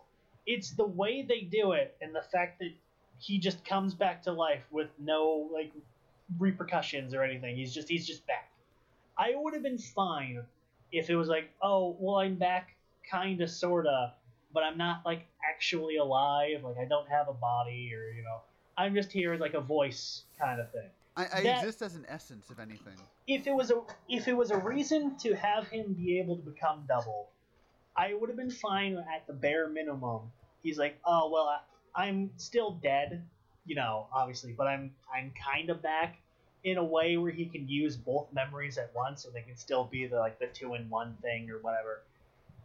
But it's the way where they do it, where he's just alive again. He has a real body now. He's a real boy and everything, and all that, and he's just Yeah, back. it's basically and he's just fine. like, LOL, I'm back. That's the worst It's part. insulting. If there was the change to it, where it's not he's back, but he's not fully back, or like, yeah, I'm only back for a little bit. There's limits to what I can do, or et cetera, et cetera. It would have been fine. It would have been fine. Obviously, it still kind of ruins the whole Bullshit, yeah. sacrifice there, but it would have been fine. It would have been like, all right, okay, that's fine. I'll give you that much as a conceit. But no, he's just back. He's fine. Absolutely no problems. Absolutely no, Repercussions. repercussions. No consequences. No downsides to him being back. No, like nothing. He's just back, and fuck you. And see, that's what I'm saying. That's why I hated this new culture that they brought in with Phase 2 Heisei, that they needed. Excuse me. That they needed. They needed crossovers now. It's like that limits everything. Could you imagine? Oh my god, this would have pissed me off, honestly. Could you imagine if Kuga had needed a mandatory crossover with Agito? That would have ruined that fucking ending. It wouldn't have even hard. worked. It would have just. Could you? Oh my god, could you imagine? Could you imagine if Blade needed a mandatory fucking crossover with Hibiki? Jesus Christ. I mean, Oh at least my with god, that with would have been Blade, an insult. at least with Blade there, it's like, oh well, he's still alive and he's still a writer. You could have just had like, oh okay, well nobody's around. It's just him. They don't need to have anybody else really come back, and that's fine. You can write around that. With fucking Kuga there, I get it. I get it. They kind of have it like, oh well, he's fucked. He's gone. Don't think about it again. But that's what I'm saying. Like the when you have a decisive ending, that leaves audiences, happy. Like there's so many endings that we have that I think would have been great. Like you could say whatever you want about O's Force Megamax. They at least wrote it away around Ank's sacrifice to where AG's at least trying to find how to bring him back, and eventually he does. You know what? You fucking that's there. That fucking is the worst part about it. Is that they fucking killed off Philip, but they bring him back because we needed him to be double. But fucking AG dies. He loses all his fucking cores there. He's fucking powerless now. But no, he gets to keep coming back. But fucking Ank's still dead. He's still dead. He doesn't get to come back for reals. No, fuck you. Fuck you. Fuck the O's fans. We don't get our happiness. Fucking double fans do. Fuck you, Sanyo. I'm still pissed off. They fucking brought Ankh back for one of the Heisei movies, and they fucking killed him off again. God. Yeah, that's true. Damn it. I forgot he died again. Like, holy Oh, I'm so Jay mad. must have put in so many holes in the wall because of that. I'm so Probably upset. burnt down his home because of that shit, dude. Because it's true. Because again, with mandatory, because at least you could say without Ankh, AG still could transform by himself, sure. But with Double, the very nature of what he is already limited what they could do, and because of that mandatory crossover, there was no way that they could have left him dead, which sucks, man. It sucks because that ending is such a poignant ending. That's why I always tell people, shut the show off after he turns into Joker at the end, and that's it. That can be the ending. because that's all you need. That's you could even say there's a little like to be continued question mark at the end just to like really push that noir thing. And that's it. That's why all we you never need. talk about Because- the final episode of Double. Yeah, because it's a joke around the fandom where it's like, no, Double ends at 47 because nothing happens after that. That's Honestly, what you they could say. just fucking end it when the Sonozakis die. You can just ignore all the fucking Foundation X shit. Even if you want to watch could. it, just skip the last episode because it's an epilogue. You know, there's a time skip there. You don't need to fucking watch it. It's not like there's a cliffhanger. in the Oh, second one. Jay's still fuming. It- No, there's not. I'm mad. Now I'm mad. Yeah, fuck this ending. It's so fucking dumb. Well, see, his anger is justified because the ending really does betray your trust in these characters and in the writer himself, because this writer was basically telling you death does have a consequence. Yeah. People who die in the show Yeah. stay dead. You know, Terui's parents didn't come back. Skull didn't come back. None of the Sonozakis came back. Shroud didn't come back. Weather didn't come back. Death had a meaning. And then just so Phil can be I'm like, back. Hey, I'm back. What's up? That- That's destroys the insulting. entire- That's an insulting way.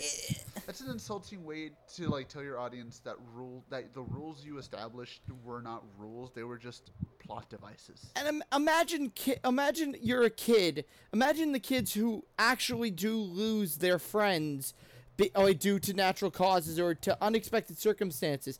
This final episode basically says, oh, if you just wish and hope, they'll come back. Yeah, But they're not going to come back. You see, I can understand, like, you know, them using the whole what's the rule, the Don Bluth rule, where it's like, you know, be as depressing as you want as long as you have a happy ending. To be fair, Shotaro had a happy enough ending without Phil coming Yeah. back. He became a man, basically. And Yeah. and that's for the audience. For us watching him grow, that is such a an utterly fulfilling ending that you would have had.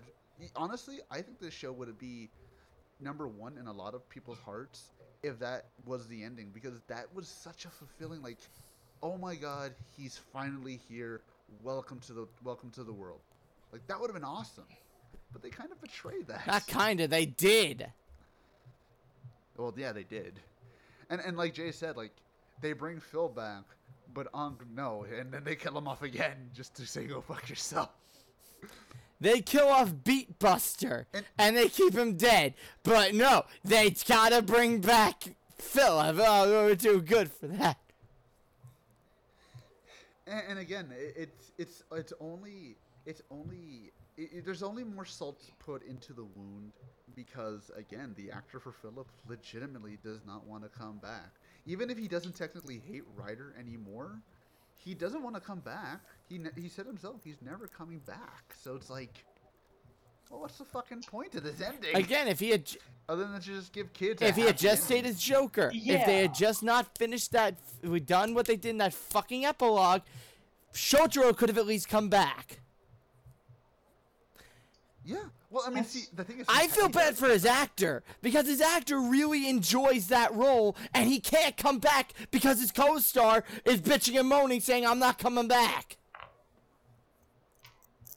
And that's like the worst part is that like they're still friends. Like you see them still talk, and like they still do like photo shoots every now and But then. It's not that Philip hates the cast or he hates like being involved with the show or being famous from it. He just doesn't want to come back because he doesn't like the character. It's kind of evolved, kind of like Odagiri, where he hates Ryder, he hates being involved with it. He hated his time on it. It's more just like, obviously he's a pretty big name nowadays. He's makes all this money. He's just like, I wasn't a fan of Philip, and I want to do something different. And obviously,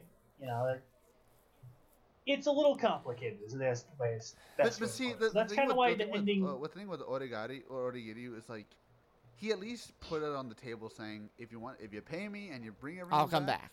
hell yeah, I'll be back. If you drop with enough Phil, cash and you give me a good pretty script, much. they'll come back. But with Suda, he's just like, I don't really want to come back at all. Not really. Again, his reasoning was I hated the character, and it's like because he was too effeminate or something. It's like you were playing a drag queen like not 5 months afterwards, you dumbass. What are you talking about? That's kind of been the go-to excuse. He said that once or twice, and he's never really elaborated on what he means. I never saw Philip as effeminate. If he means his wardrobe, it's an eclectic wardrobe. It's not a feminine wardrobe. Second off, again, like I think it might have been because of the whole he kept fainting. I think that's what he hated. But that's a side like, effect. If you use Fang, that doesn't. But see, that's the thing. Like, Shojiro did it too when he used Fang, so that entire argument. It's a side effect thing. When one person uses the driver, the other person is basically their mind is inside of the rider. Their body is not needed.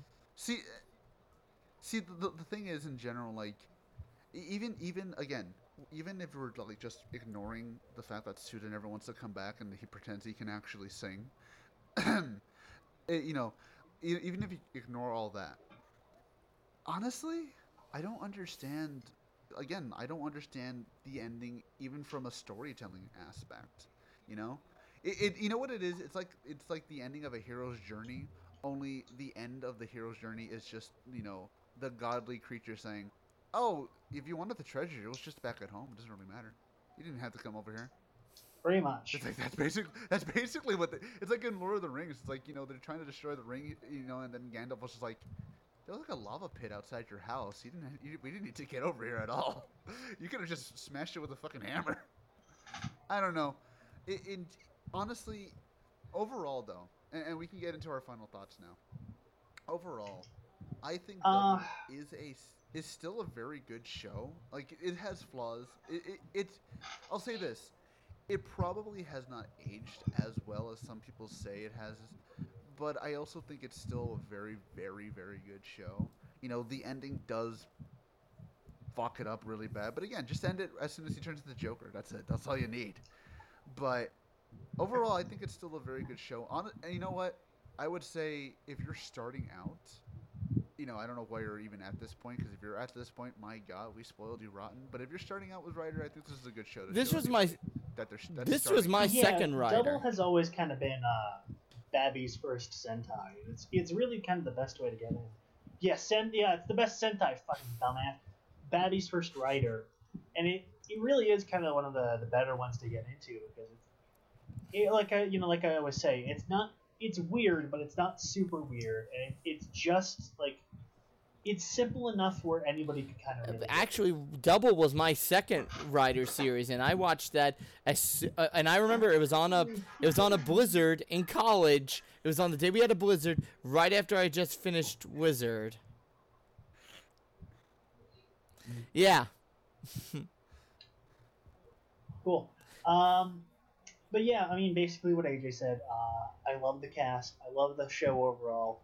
It's relatively easygoing, so you don't really need to worry about massive, complex plot threads or bizarre character arcs or whatever. Fuck the ending, ruins the show. It does, but again, if you can, again, if you want to ignore the epilogue, because fuck the epilogue. It's still a good show, and again, as I said, it's a good show to start with. Again, if you're listening to us and you've never seen this show, I feel bad for you. But if you know somebody who wants to start Rider, give them this one. Yeah, totally. But I think with that being said, let's get to the wheel, because we are 2 hours. 2 hours. Jeez, Well, we kind of rambled on it. Oh shit, that's right. That's right. God, I'm hungry. A little bit. As AJ has done, he put the dumb shit at the beginning. The wheel goes spinning round and round, round and round. Spin the wheel. Something. I was trying to say that one line from Star Trek Wrath of Khan, round and round the moons of Nubia. I think that's what it was. I don't remember. That's fine. I didn't know what you were talking about anyways. I guess no one's ever seen the Wrath of Khan here, Jesus. Khan! I've seen it, I just don't care. I guess I'm the only one with culture. All right. Let me just. Yeah, because I'm not. considering I've that's mentioned before- that's from a movie series where in one of them they actually go looking for God. As I've mentioned before, I'm not using my normal computer. I think I've mentioned in the last one. I'm not using my normal computer, so the wheel's a little slower than it should be because, well. I mean, I can spin the wheel next time if that's going to be an issue. Oh, maybe. Actually, no. It's linked to my Facebook account, so. Oh shit. Fuck. Never mind. Indeed. Anyways, all right, here we go. It's finally done, boy. and it's landed on. Oh, Oh, that's a good sound. I guess we don't. I guess I guess we better have our fill of Mark Hamill next time because. Oh. No. It's No! No! I can't do that one because I get grossed out by that scene.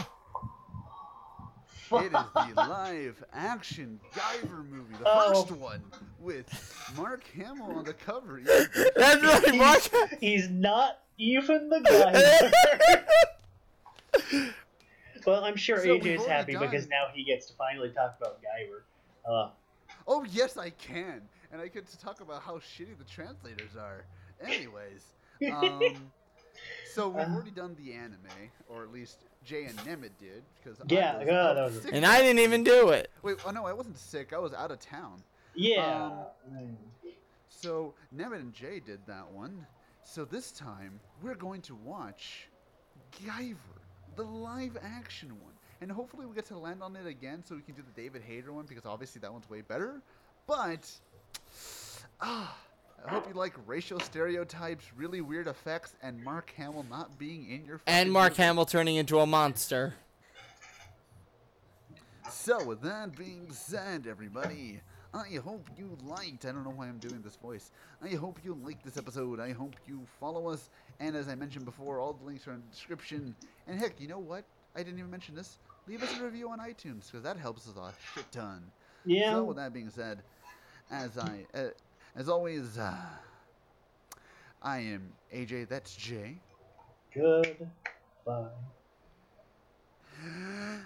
That's. I'm hungry. And then